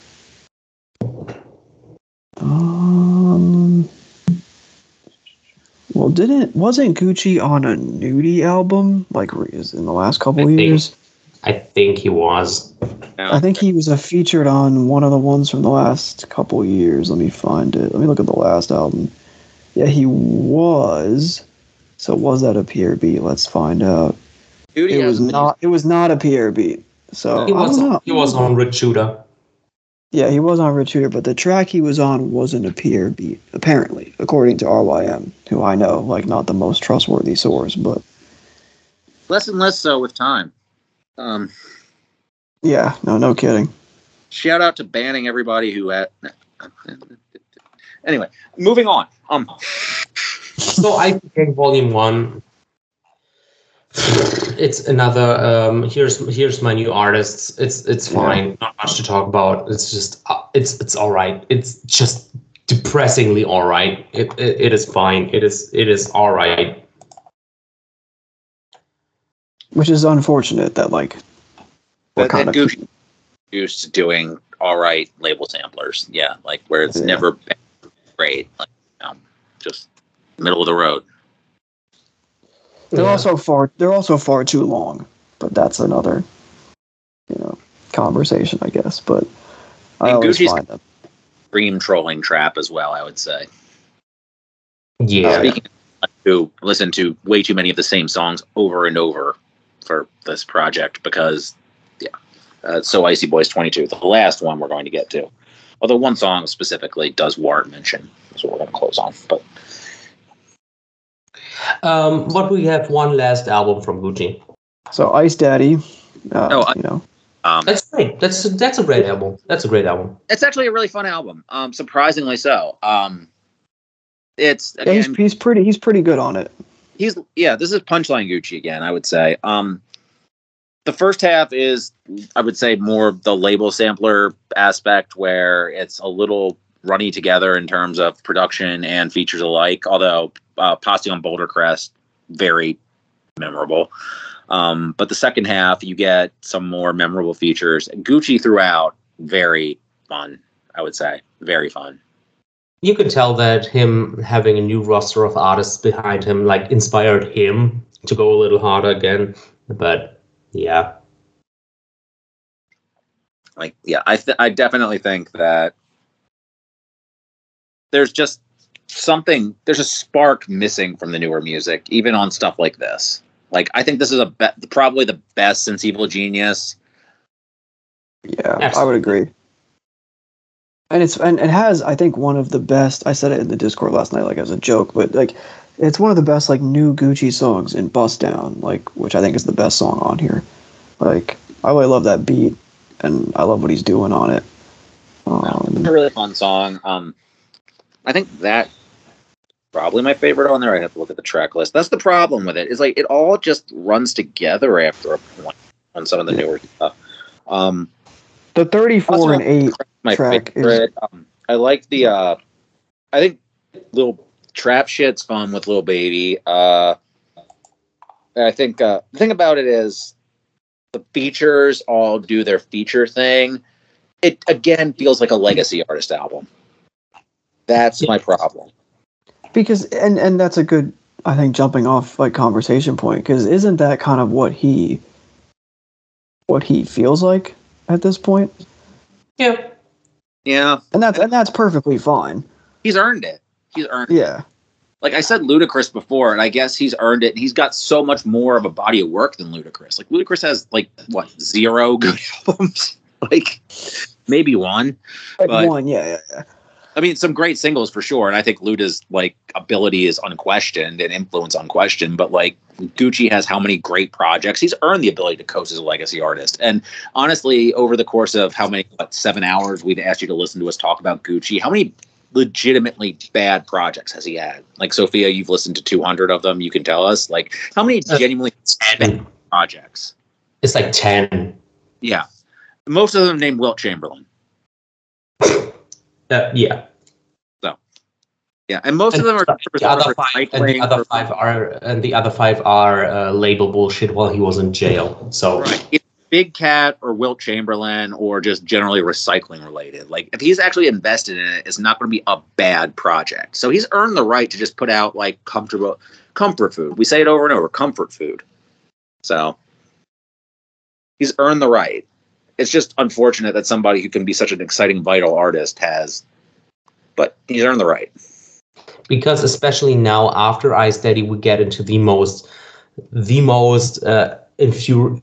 infuriating, but just exhausting parts of his career. And it's sad that we have to end this off on this note, but food, you've gone to the Old Country Buffet because, late. He released So Icy Boys, So Icy Gang, So Icy Christmas, and then he re-released So Icy Boys with bonus tracks. Then he re-released So Icy Gang Volume 1 with bonus tracks. Then he re-released So Icy Christmas with bonus tracks. Then he released So Icy Boys 22, which is the original plus the bonus tracks plus a new CD. And then he released So Icy Boys 22, The End.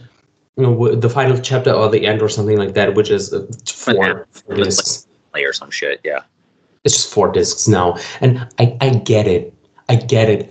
This is Gucci looking back at like 2009, like his heyday of like pushing so much material and trying so hard to make his artists famous and wanting to do this again, but like in the streaming age.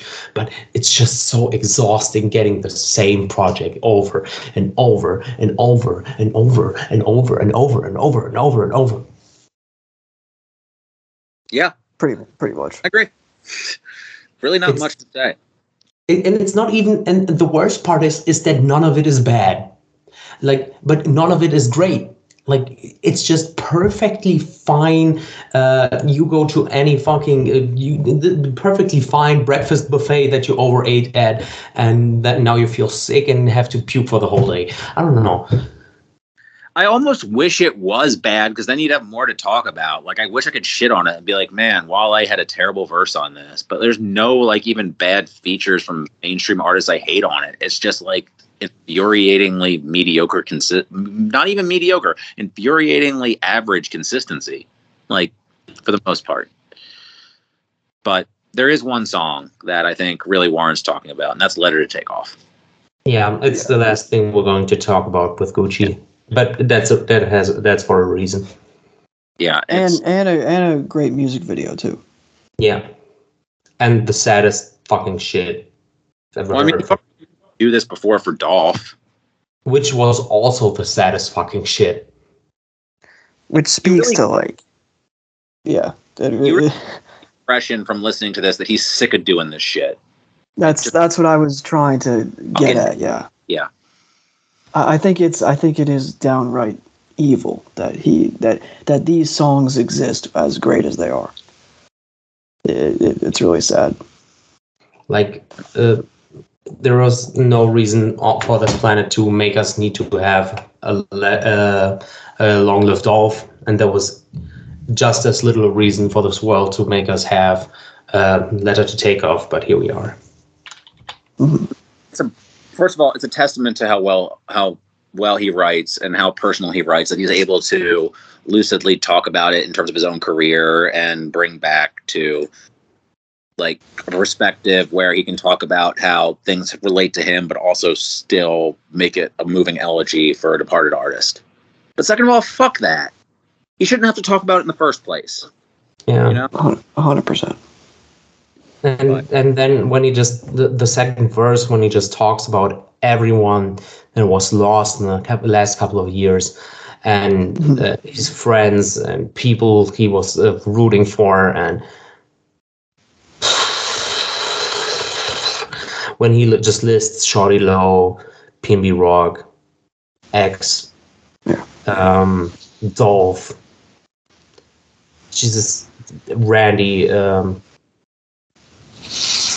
As a whole, I mean, Metro's mother.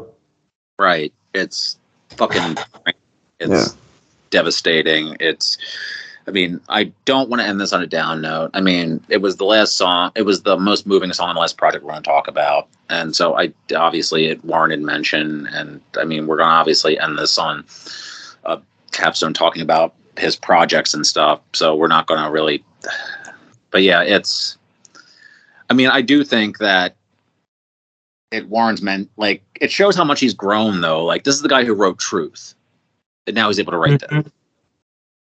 So no, it's deeply moving and very personal, which I think is also a hallmark of, you know, post prison Gucci in spots.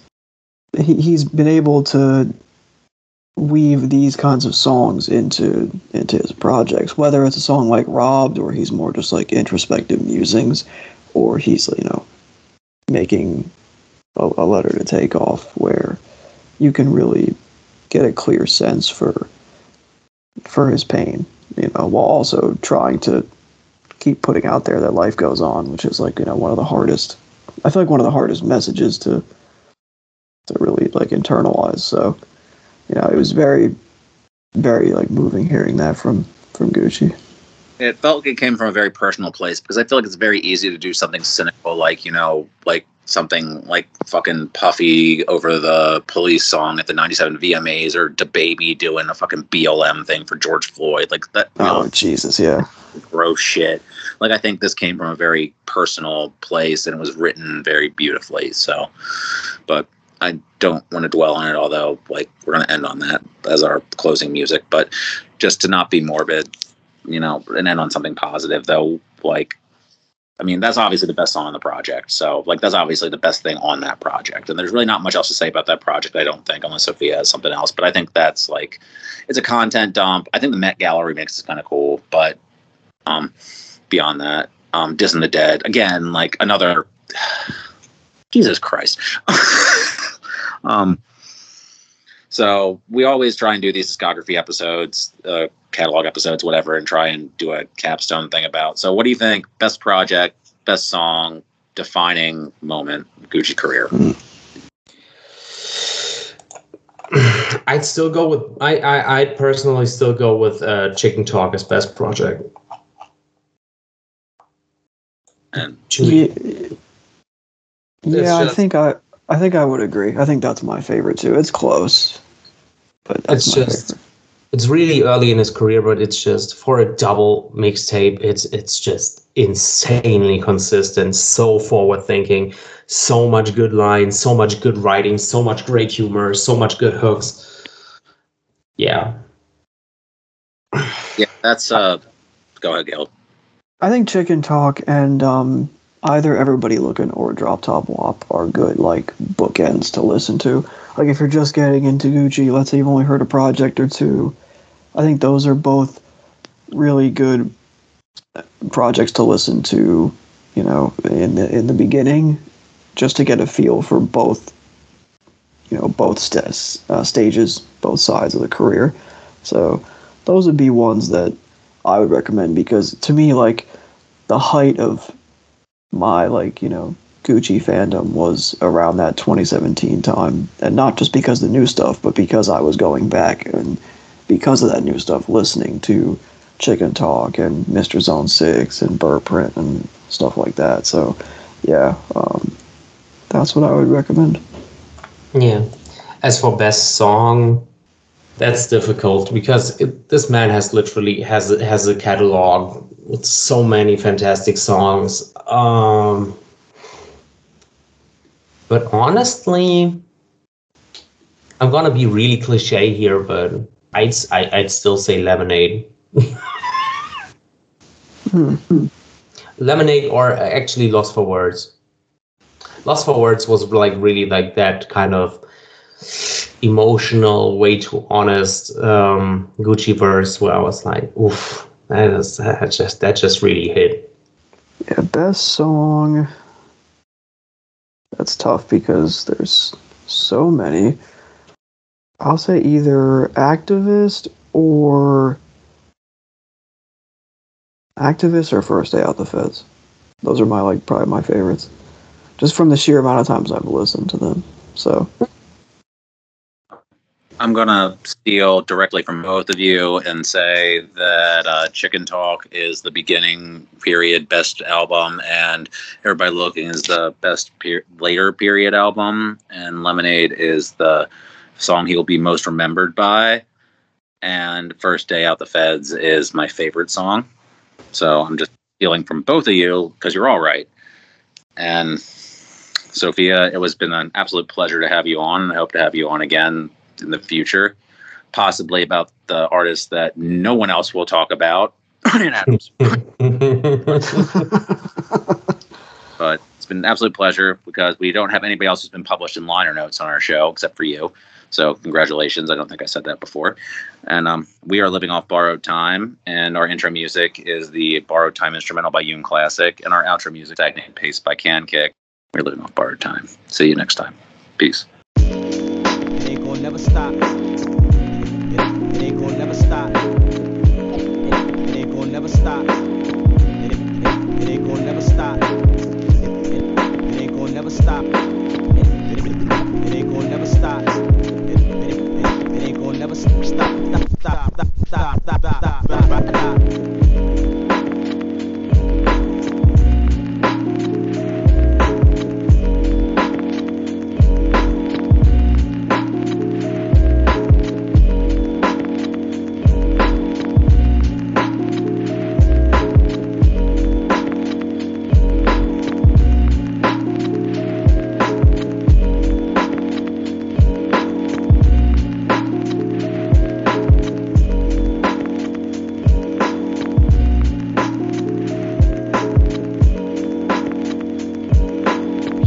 Salam.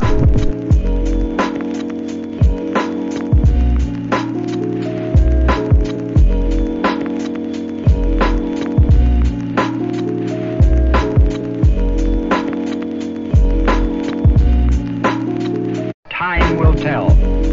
Time is yet to be conquered by man. But when the time is right, perhaps the greatest revelation of all time will dawn upon us.